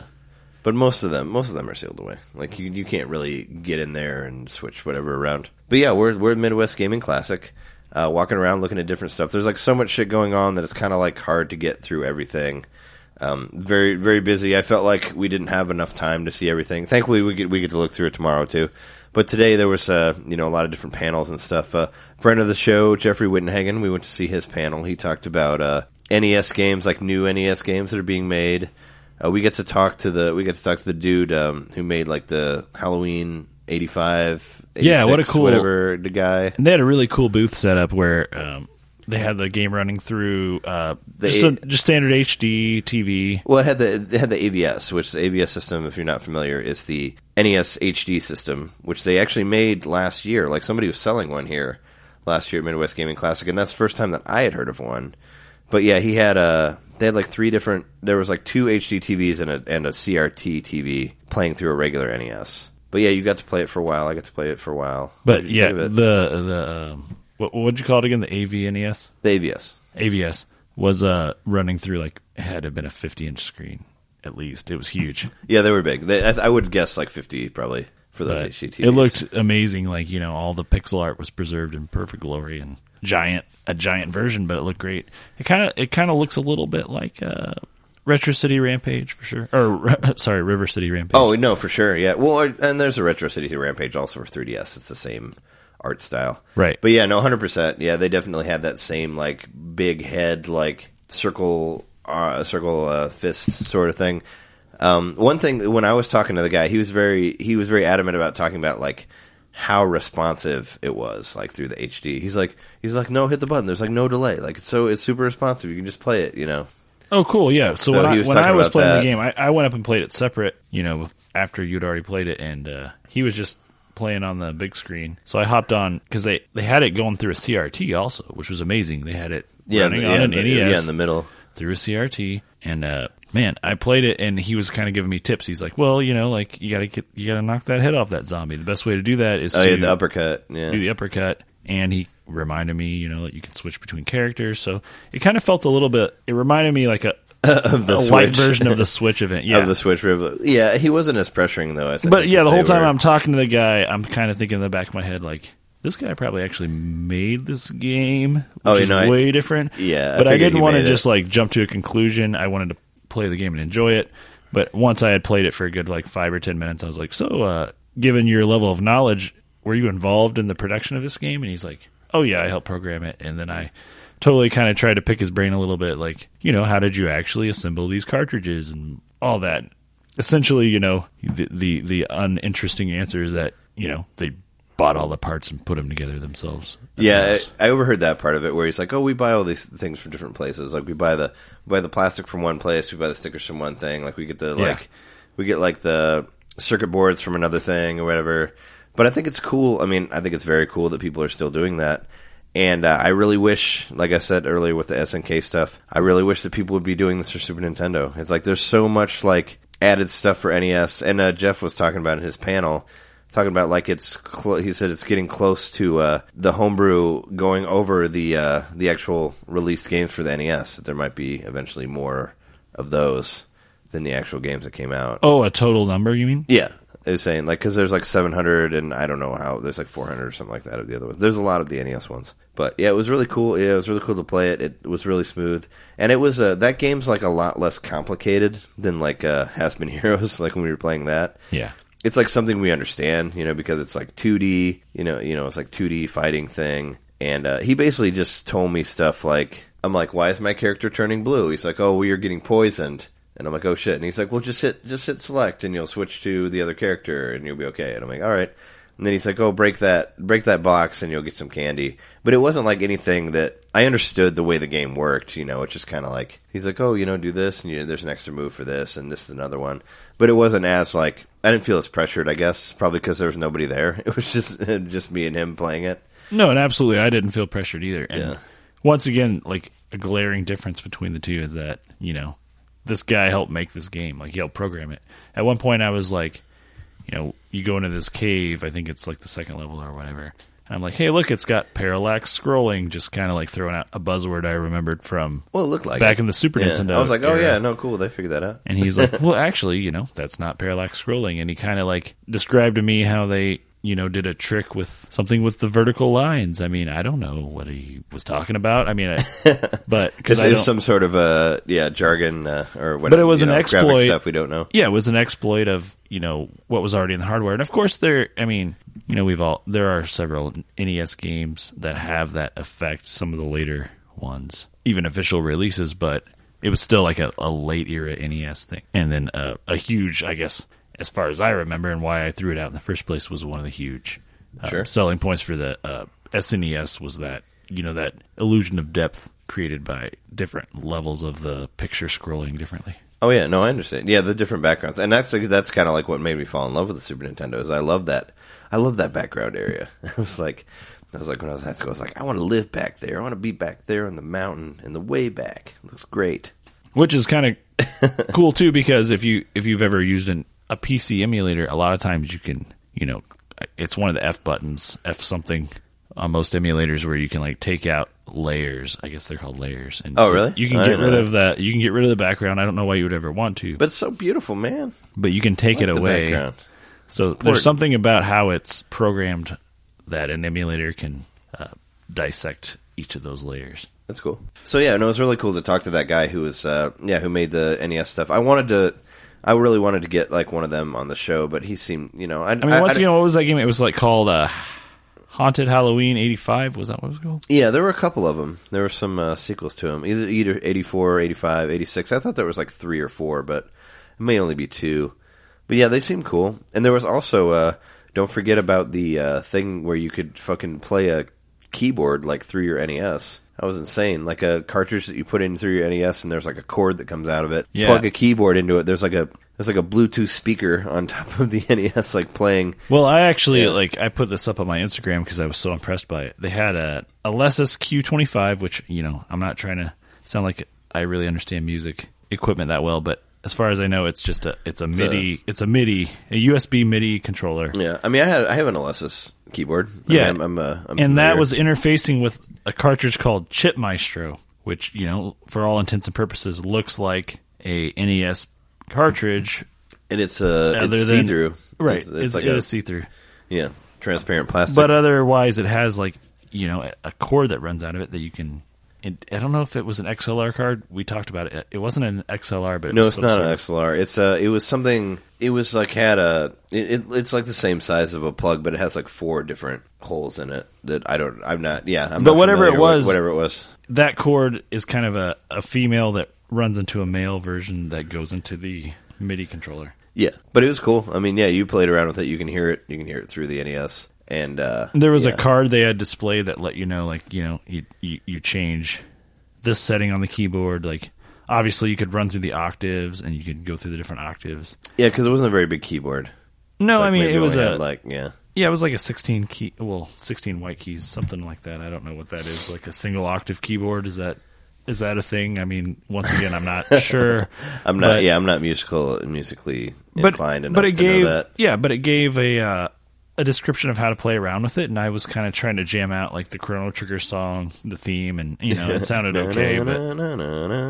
But I'm sure I was totally off in the octave and all that. Yeah, sure. Yeah, I didn't really play it. I guess I know the Phantom of the Opera song. I can do that. I can play that. But they had some really cool stuff, like some new NES stuff, which is always cool to see. There was like multiple booths of different used games. Like I feel like we looked at so much used games that I almost like never wanted to see a used game again. It was like the merch tent was like a tooth. It just like kept going like farther and farther and farther back. I didn't think we'd ever get to the end of it. Like seriously.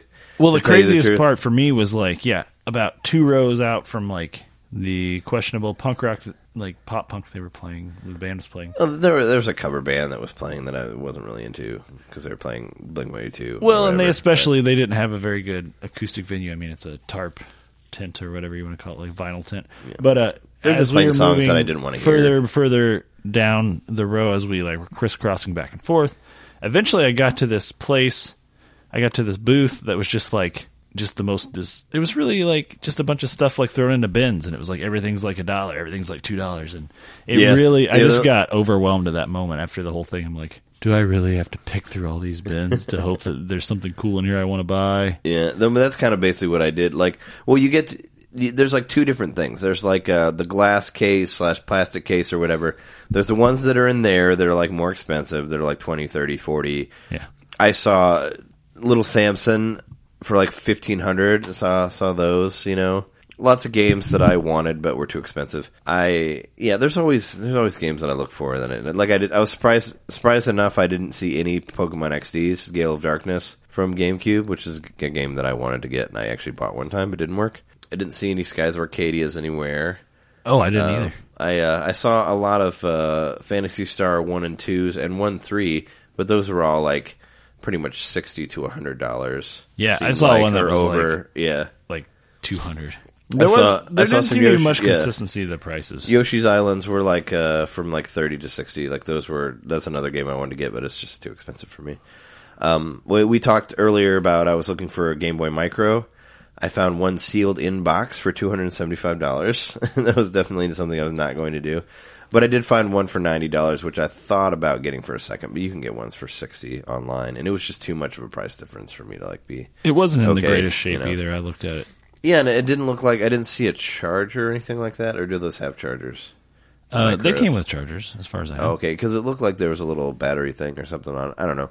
I mean, I turned it on. Oh yeah, they absolutely were rechargeable. Yeah. If that's what you mean. I turned on the screen. The screen looked pretty. But yeah, because I was looking online, and all the ones that I saw had a charger cable with it. So I don't know. They're on par with the AGS 101, I think, as far as the screen quality, because they came out at the same time. So I think it's the same. It's the same screen quality. The DS also. Right. So it's the same screen quality. And when the Micro came out, that's when they quietly upgraded the screens on the original SP to the AGS 101. Sure. Like it was they didn't make a big deal out of it. In fact, they released a couple of special editions, and that's like the SpongeBob one that I have of the AGS 101 SP is like one of the, I think it's 3 or 4 special editions they released that has that brighter screen. But in the meantime, there was a Pearl Blue and a Pearl Pink Game Boy SP that were released that had. Don't you mean Coral? Did they call it Coral? Pearl. Then? No, they were Pearl. Oh, okay. That was DS, right? Where they called the pink Coral. Yeah, no, it's Pearl, and Coral's actually a color, so they might have. No, I know. I thought maybe that was it. Instead of calling I've it learned Pearl that Pink through my girlfriend, who's knows a lot more about colors than I do. Oh, that sure. Coral is actually not pink; it's its own color. But these were called Pearl because they were like kind of I wouldn't say iridescent, but they were I'd almost say pastel. Maybe, I don't know. But anyway, needless to say, the long and short of it is that the Micro had the same screen as the AGS 101s. And yes, you're right, as the OG brick DS. The first ugly DS as well. Yeah, because I remember you saying that the Micro DS was kind of like the Micro Game Boy Micro was sort of like a fuck you to the people who had, when it came out, it felt like, because it had such a nicer screen. It was nicer, but it was so much smaller that I think the trade-off, I don't know, maybe they initially thought the trade-off would be that people were just like, well, it's a nicer screen, but it's smaller. But I do think it was, fuck you, because it's like, well, I think the real fuck you was the pearl pink and the pearl blue. Sure. AGS 101s, which I have a couple of, because those screens are awesome. Okay. Well, before we forget, I want to talk about. So there's a Nintendo booth of sorts at the Midwest Gaming Classic. They have like Milwaukee / Wisconsin Nintendo reps there, and there was a couple things on display. Like they had 2 Switches there. Of course, you could play 1-2 Switch or Snipper Clips on there. There was like a couple 2DSs, like just kind of out with Kirby Robobat on there, Planet Robobot, and. There was a Yoshi's Woolly World on the regular new 3DS, and I think like there was the Sport Mix, the Mario Sport Mix was the other one that was on 3DS. But they had stuff like that. There's a lot of posters up that you can get. Like we grabbed a couple, like some Yokai Watch masks and stuff like that. Anyway, we talked to one of the rep for a while, like just to kind of like give him some shit, see if we can get some info out of him. And we actually learned a couple things that we didn't know before about Nintendo stuff. I was just kind of like messing with him. I'm like, so when's Yooka-Laylee coming out? Like, what's the release date for that? And he's like, oh, we have copies of it for Switch, but I can't tell you what it is. He's like, we have it, I've seen it, So he's seen the physical copy is kind of what he was releasing. Yeah, but there isn't a physical. I mean, he has whatever their thing that they sent to them is. That doesn't mean that they'll actually have them, but he said that he saw something that they have. That's a Switch version. Which was nice of him to tell us. Yeah. And I asked him just to kind of like just mess with him. I'm like, so when is Splatoon 2 coming out? And he's like, well, we'll tell you at E3. And I'm like, oh, so it's not coming out before E3 then, is it? He's like, oh wait, no, I mean, yeah, I meant oh yeah. So I kind of like got him to tell us a little bit more than what he was planning to. So because E3 is what, in June, beginning of June, right? Yeah, it's the beginning of June. And, well, I mean, they said summer. I was hoping maybe for a May release for Splatoon 2, but now we know it's after E3. I did specifically ask the rep. E3 is at the beginning of June, right? And he was like, yes. Yeah. So we know that it's going to be June or July. Probably July. Could even be August, actually, for what I'm thinking. I think late July, because it totally fits summer and fall at the same time. Yeah. But so we got That's my prediction. And he also asked us a thing that I actually haven't read anywhere. He said, did you know that Nintendo's planning on using the open world style of Breath of the Wild in other franchises? Which is something I hadn't read. I had read that Aonuma said that he wanted to keep using it for future Zelda games, but I didn't see anything about him using it on future franchises. So right, which is what I said to him. I was like, well, yeah, I'd read that, like what you just said. I'd read that, but I didn't realize they were talking about using that engine in other games. And then I just kind of went on a tangent. I was like, but I would love to see this used in, even if just using the Zelda assets to make new games within them. Let's play bowling together. Let's go fly together. Let's do something with that. And then he was like, he suggested himself. He's like, oh yeah, well, one of my ideas that I think would be great would be something like Team Fortress, but in a world as huge as that, like a multiplayer fighter type thing, but in a world that big, so where you would have so many more players, where you would never find each other ever. Well, you would have to have a lot more players, I think. You would. No, it'd be like you never find anybody, and you do, and it's like you play like the 2-player mode. Whoever gets the first 2 kills wins. Never see each other because you'll never see anybody. Yeah. No, I mean, I wanted them to do some sort of like it's either kill 100 wolves or get 1 kill of another person. I wanted them to do some sort of like a Monster Hunter thing where you could like group up with 3 other people and just go hunt down giant monsters, like with the Zelda Breath of the Wild thing. I thought that'd be really fun, like some sort of online multiplayer thing. With the engine would be a great thing to do. But yeah, it's always nice to bust their balls and see what you can get out of the Nintendo guys. But we did what we could. We tried, and his lips were sealed in many regards because of E3's how close E3 was. Yeah, and I asked him about if we were due for another Direct, and he kind of was like, like maybe we do have a Direct coming. I feel like we're owed one, right? Yeah, and I don't think that no matter what he would have said, I mean, you can't infer too much from that because we average one Direct every 3 to 4 months. Like that's kind of like if you took them all and averaged them out. So, well, when was our last Direct? Like it was right before the Switch came out. Yeah, the Direct was because.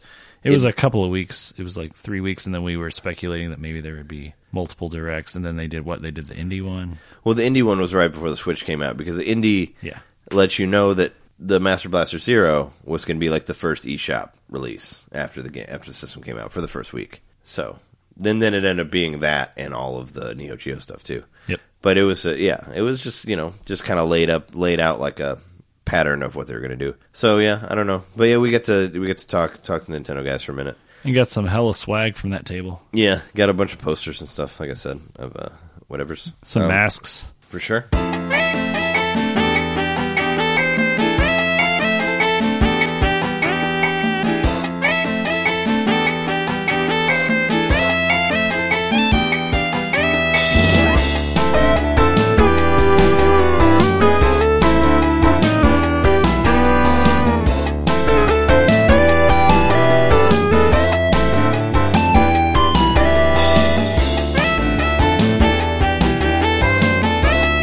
So yeah, let's talk about our goods that we bought, our things that we got at the Midwest Gaming Classic. Yeah, and I don't think this is it. I think that I've got at least one more purchase in mind.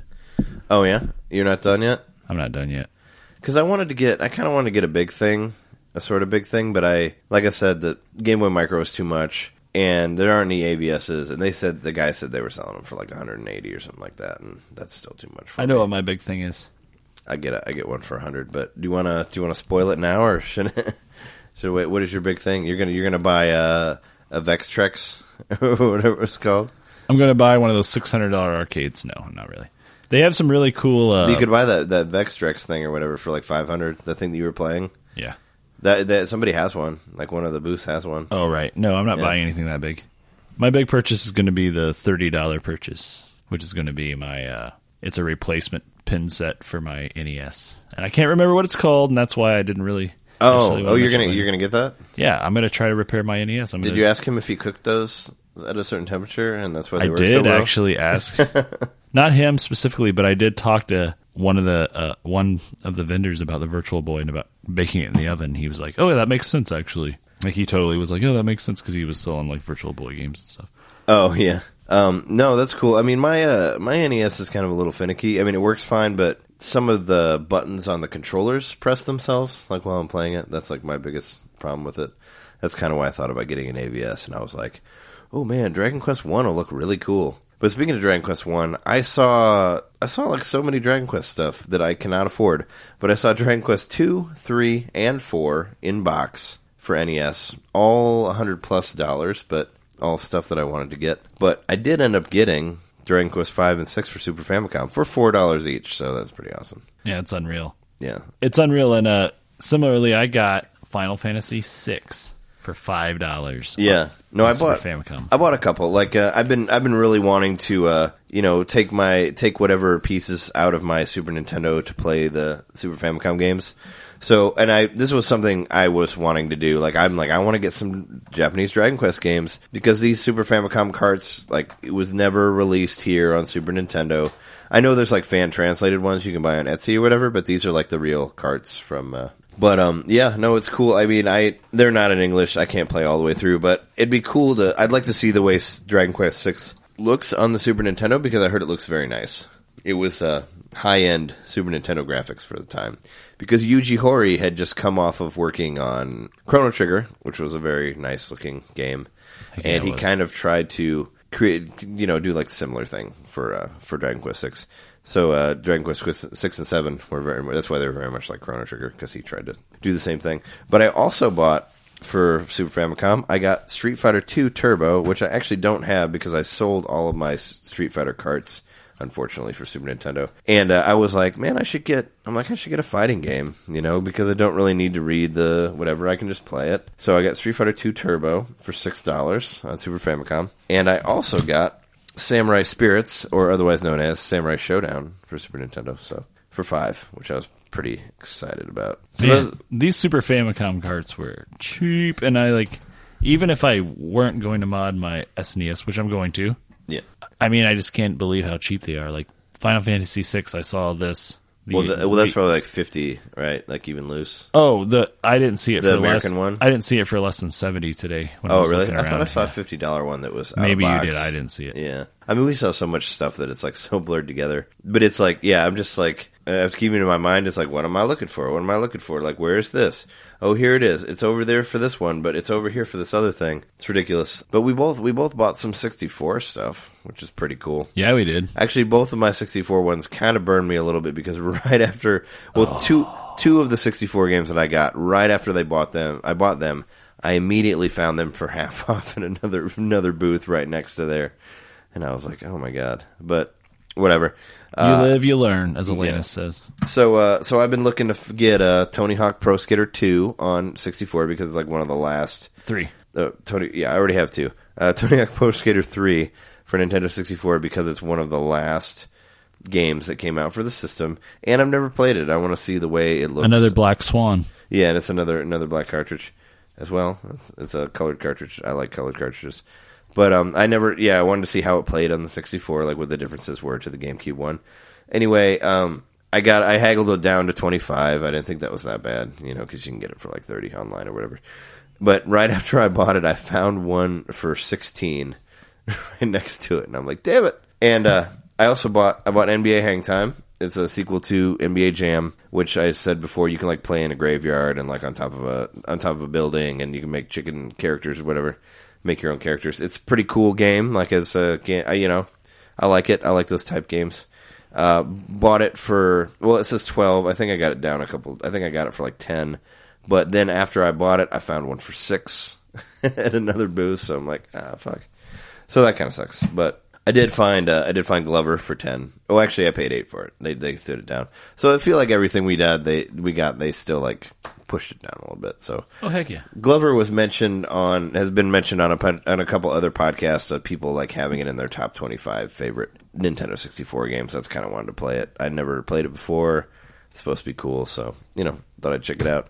But yeah, after buying 3 64 games, I'm like, I'm not buying any more 64 games. But I didn't get any. My haul last year was a lot better, I think, because last year I bought a 64 for fairly cheap. I bought like Tetris Attack. I bought Star Fox. I bought like Luigi's Mansion. I bought like Hulk Ultimate Destruction. I bought like Animal Crossing DS. Like I bought all these games, and I was a lot more excited about it because it's my first time. And this one, I don't know. I guess what I was looking for didn't like fully gel with me, I guess. I mean, I still haven't spent that much. Like as much, I figured I was going to spend a lot more. But maybe there'll be something else that I missed that I'll get tomorrow. But I find it doubtful. I think I'm kind of like putting a pin in it now. But let's talk about your purchases. All right. Well, I had mentioned I'm not sure if it was the last episode or the one before, that I was looking for, what I now know as Rogue Squadron on the 64. The first one, yeah. The very first one, which I remember playing a lot back when I was a good game. in high school. One thing I really like about this cartridge, I got a really good deal on it. It's $8. It has a sticker on the top, actually, too. No, it was less than that. But it has a sticker on top, yeah. So whoever had this purchased a separate sticker through, I imagine, a third-party and website. Actually, it really helps to categorize your games. Yeah, Stickers. There's never titles unless I saw some that people had written with permanent their names on it. Yeah. Actually, it's kind of funny if you look on this. They may have put that card on there to block off some stuff that people had written on it. It says Shark Game on the top. So it actually says Shark Game that someone wrote. I don't know why they did does. That. Yeah, it says Shark Game in permanent marker, and there's actually more. Right. I'm not gonna peel it, but yeah, there's actually more stuff written under the Star Wars Rogue Squadron sticker as well. But but yeah, no, this is a good game. Like I have this game. Right. It's a good game, and I found the episode 1 one for you, the Battle for Naboo. But it was gone when I went back to show it to you. Someone else had purchased it. Yeah, so somebody had taken it. But it was cheap. I think it was less than $8 also. Well, I didn't pay $8 for this because I also purchased Quest 64 from the same vendor. Yeah. And they had a $10 price tag on that, and they had $8 on Rogue Squadron. And I said, hey, can I get both for $15? So they said yes. So we can either look at it as I paid less for one or the other. But either way, I feel I did not pay $8 for Rogue Squadron. I feel I paid $5, and I paid full price for Quest 64 because that's a $10 game. That's an RPG. Oh, so I have Quest 64. I have the only traditional RPG, right, on the 64? No, there's Aiden Chronicles. Okay. I consider Hybrid Heaven to be a traditional RPG, I guess, to a point. I mean, you can level up. Hybrid Heaven's a weird game, but that'd be a game that would be if you would play that game, it'd be a fun game to do a show about just because it's such a strange game. But I was just thinking, I didn't want to talk about the stuff that I bought for my girlfriend because I was like, I don't want her to know, but I'm like, I won't post this until after I already give the stuff to her, so I can totally talk about it. Speaking of like stuff I bought in tandem, when I bought NBA Hang Time, I bought it with Bugs Bunny's Birthday Blowout, which is a game that Jess and I look for every time we go to a used video game place. It was a game that she used to play when she was a kid. And that one was marked at 7. Hang Time was marked at 12, which comes to 19, and I ended up getting both of them for 15 as well. So they took $4 off of it. So however you figure that. I bought a Gengar stuffed animal for her because she collects ghost-themed stuff. And it's a little Gengar that I thought was pretty awesome. Got that for 15. He said that was like lower than cost, whatever. It's cool looking. That 15 was a fine price. And I also got a bit, whatever you call it, one of these bit things, which they made, which you have a few of them also. It's like I don't know what you bead call art. It. I would call it bead art. Yeah, it's like bead art that makes it look like it's a 16-bit thing or an 8-bit thing. But I bought her a Totoro with a leaf on its head and it's an umbrella. With the umbrella. So she likes Totoro stuff.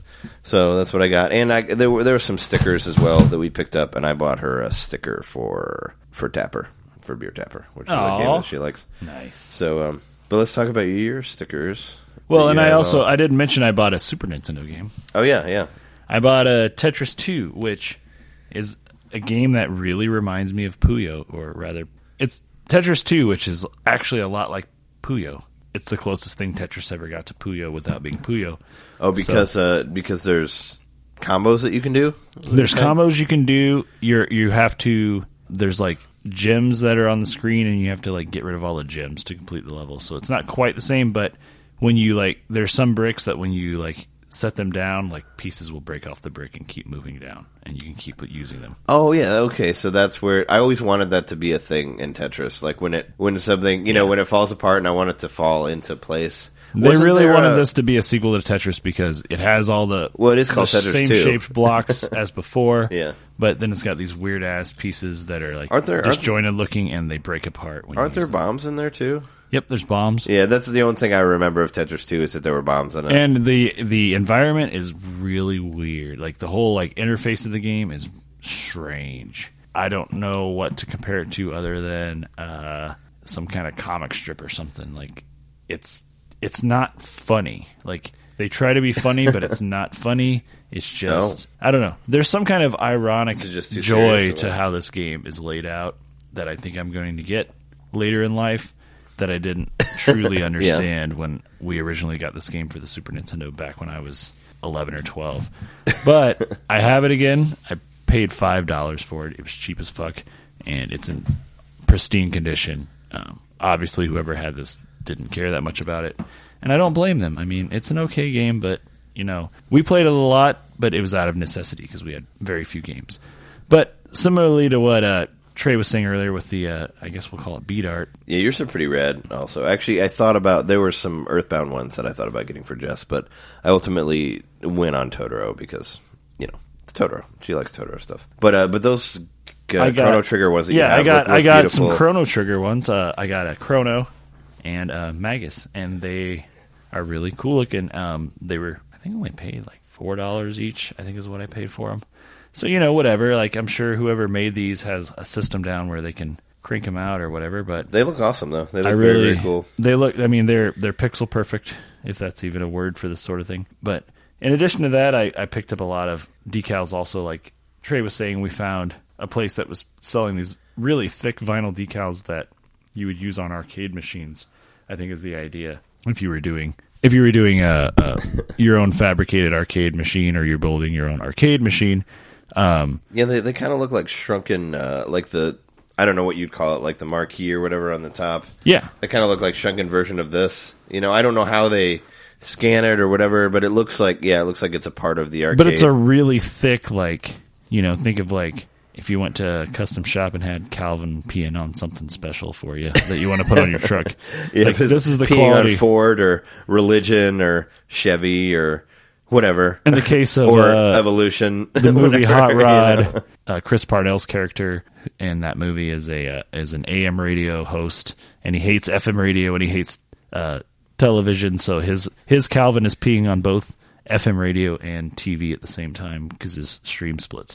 But anyway, that's a bit of a tangent. But I also got a bullet bill that I'm going to put on my car. You did get a bullet bill. When I bought my car originally, I bought a used car, and the gentleman I bought it from was a member of the NRA, so he had proudly displayed an NRA sticker on his back window. And before I purchased it, I remember saying to my family, I'm like, the very first thing I'll do after purchasing this car is remove that NRA sticker, which is exactly what I did. But I think it's kind of funny and appropriate. And they said you can only remove it from my cold dead fingers. Yeah, I had to murder the windshield and replace it. But I mean, that's like what Charlton Heston said, right, about his guns and NRA and all that stuff. I'm going to replace it with a bullet bill, and I feel like that's a good spiritual sequel to what was on the car before. So I'm kind of happy with that. Otherwise, I got just some random arcade stuff that I just really enjoyed the art, and I plan on for sure adhering to various things around my house. And then I got some refrigerator magnets that are, kind of have the spirit of like punk rock buttons, where they've obviously just taken like a sheet of art and clipped out spots and made things out of it. So, and I got a Bubsy head button. You did get Bubsy? Yeah, I'm going to put Bubsy on my because Bubsy is your favorite. He's your ultimate favorite. I'm wondering where that Bubsy 3D game's at, because they are making one for. I know we mentioned this very early in our podcast life, but there's actually a Bubsy game that's in development for whatever system. So it's pretty hilarious. Bubsy on his way back. Yeah, Bubsy's on his way back. Bubsy 2017. Yeah, I got a couple. I mean, I bought 5, but they ended up selling them to me for 3. But I got like a Marvel vs. Capcom 3 one. I got a Captain America and the Avengers one. I got like I said, I got a Beer Tapper for Jess. I got a Journey one, which I think is pretty awesome. And this is the Journey the band game, not the Journey the PlayStation 3 game.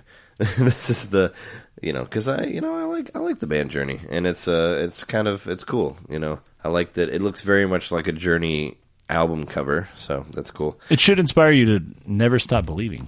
Yeah, or to just not stop believing. My personal side note here. My personal favorite Journey song is "Separate Ways," so that's what I'm just gonna say that right there. Let's agree to disagree, and we'll just go our own.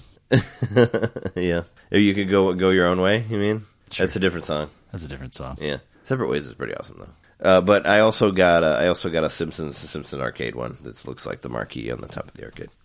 So yeah, there's a lot of cheap stuff that we found. It's been a fun experience hanging out with people. Going to panels, seeing stuff. I saw Ben Heck at the bar the first night we got here. Talked to him a little bit about him fixing up the Sony. Oh yeah, the Sony PlayStation is here. The Nintendo PlayStation, yes, and it's here. Or the Nintendo PlayStation is here, yes. And there's some actual Famicom cartridges that I guess work for it. Yeah. Now that I saw. And if you want, I mean, you can look it up on YouTube. Anyone who's listening, just look up Ben Heck. He's a pretty techie guy, right? Yeah, he's a pretty well-known YouTube engineer, like video game engineer. And you can actually watch the episode where he opens up the console, which a lot of people weren't brave enough to do, as he was telling me. And, whoever owns the actual console trusted him to do this. He opened it up. He took all the old blown out caps off of the circuit board and replaced them. And that was a lot, like he was telling me even then. He said it in the YouTube video, and he said it to me that night, a couple nights ago, that, yes, it was actually the caps that were a lot of the problem. And so, last year, I believe there's a presentation tomorrow about it. Yeah, no, there's a presentation tomorrow that we're going to see. So it was really cool to see, a famous YouTube guy, and he was very open to talk about the work he had done, and he didn't really want to talk about the portable 64s he's made. Which he's like, you can like ask me questions if you want. I was like, I saw you were going to be here. Do you have a panel? He's like, well, I don't have a panel. Sorry.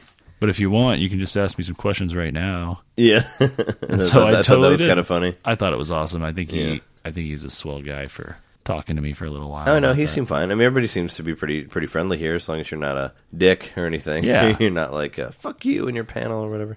Obviously, they know to expect that people are going to recognize them and ask them questions. Sure. Even though there's a lot of people who have like pretended that they know me, or there's people that like say that we were recognizable. I don't know. Maybe they saw some of our YouTube videos, and we do have YouTube videos that have been seen by like 700 people. So I don't know. But there's a couple people that were like have been waving at me like they know me. So I think that pretty funny. Our T-shirts that we've been wearing today with our own faces on them might have helped. Yeah, we have logo shirts that we've been wearing, which is funny because I mean everybody wears logo shirts here for the most part. Oh yeah, their own thing. They're all over the place. I saw a lot of them. Yeah, I mean so. But it was cool. But got a lot of compliments for it. So yeah, this logo is badass. Thanks to our friend John. Yeah, thank you, John Knitter, friend of the podcast. Who did an amazing job. Friend of the show made there's a shirt with your name on it. I'll send it to you as soon as I get back. But yeah, is there anything that we're leaving out here on the Midwest stuff? I think it's something that we'll be talking about in the future. I feel like we covered a lot of it, but is there something else you want to say or something? Well, I mean, we mentioned we hung out with the Retronauts guys. I mean, that was pretty cool. Yeah, they were very cool. And we got to what was it? We were on a podcast briefly called Game and Movie. Game and Movie. Yep. Yeah. So and I actually I added them to my Twitter follower, and they like sent me an automatic message back or whatever. So, and who else did we talk to? We talked to Hair of the Dog Cast. We talked to them also. It's another podcast. Give a shout out to them. So and we talked to them about our show. Like, so we've been, been going around talking to people, been leaving flyers in random places. Yeah, doing some guerrilla marketing without Donkey Kong. Yeah. Well, what I wanted to say earlier, we forgot to, I didn't get through the whole thing, but there's a movie called You Weren't There. It's about original 70s punk rock stuff in Chicago, like how it's like what bands were big in there. And I forget what band it was, but there was a band who basically what they would do to promote their band is they would go into record stores and they would just stick their albums on the shelves with other albums and just put them and just stick them in there so people would look at them. I thought that was kind of funny. Like they wouldn't get any sales for it. They would just go into a record store and just stick their album in front of other albums. And the record store wasn't selling it. They just put it in there so people could see it. So that's kind of what I was doing. What I was pulling from was the old punk rock stuff where they're just like, we're going to go to this record store and just put our album here. Which we're going to go. I think that we're going to take to sell it, but we're going to put it in there. Yeah, tomorrow we're going for broke because we're going back to that tent. I'm going to buy, which I didn't mention. I didn't explain tomorrow, it fully. Tomorrow we're going to shove flyers into people's throats. I mean, no, we're not going to do that. But that NES repair kit I'm going to buy, like, what the hell? If it doesn't work to fix my NES, I can still take it back out, buy a broken NES, and try that. Sure. So I'm going to do that, but what's really cool about it is that it essentially makes your, they call it a side loader, but it makes your NES into just like the top loader model, but it's still the one with the shelf because you don't click it down anymore. Once you install this piece, it just goes straight slide it in. Yep. Oh, okay, that's cool. So it's going to be, unconventional. It's not going to look like a normal NES. But you got to like take your NES apart, right? Right, but you got to unscrew it or whatever, which you've already done that. I'm fine with taking consoles apart. I'm comfortable with it at this point. I have a lot of little tiny screwdrivers and stuff that I bought for that purpose. So, but the good news is that with the NES, you just need a long Phillips head screwdriver. It needs to have a nice long neck or whatever you call that on a screwdriver. Oh, sure, yeah, because it gets to get under there. Yep. That's actually tempting. Like, I'm tempting it. I'm like, maybe I should get one of those. Because my NES sort of works. I don't know. I'm kind of trying to figure out. That's why I was like thinking about the AVS, just to play Dragon Quest in HD and all that. But I don't know. Just see how it goes. We'll have to see how it goes. But the plan is to make the most of tomorrow. We're going to check out the Nintendo PlayStation panel for sure. I mean, that's the highlight for me. And also the other podcast. Oh, Watch Out for Fireballs? Yeah, Watch Out for Fireballs. We're going to check that out. And yeah, they have a Pilot Wings podcast. So there's still shit to happen. Don't forget, there's also tournaments tomorrow that I want to get involved with. There's a Mario Kart 8 tournament tomorrow that I want to try. There's also an Outrun tournament, which is a Sega arcade game, which you can get on 3DS in a 3D mode, which is pretty awesome. You can get Outrun 3D on there. And you can also listen to the soundtrack to Outrun on Spotify. case you want to do that. But no, Outrun's a fun game. Like I'm not very good at it. I actually did the best that I ever had today on the arcade. I got the farthest, but I just want to see how good people are at it. There's the Tetris finale tomorrow as well, like for competition stuff. So we'll see. I'd like to do the Mario Kart 8 thing because I'm pretty good at Mario Kart 8. I'm better at Mario Kart 8 than I am at Mario Kart. Yeah, on the Super Nintendo with Donkey Kong, which I tried today. And they have a weird setup for it because you basically have to race a certain track like at a certain time on the Super Mario Kart for Super Nintendo, and then the ones who qualify do a battle mode against each other. So it seems like counterintuitive, I guess. It's like you can race fast, but now you got to fight. I don't know, whatever.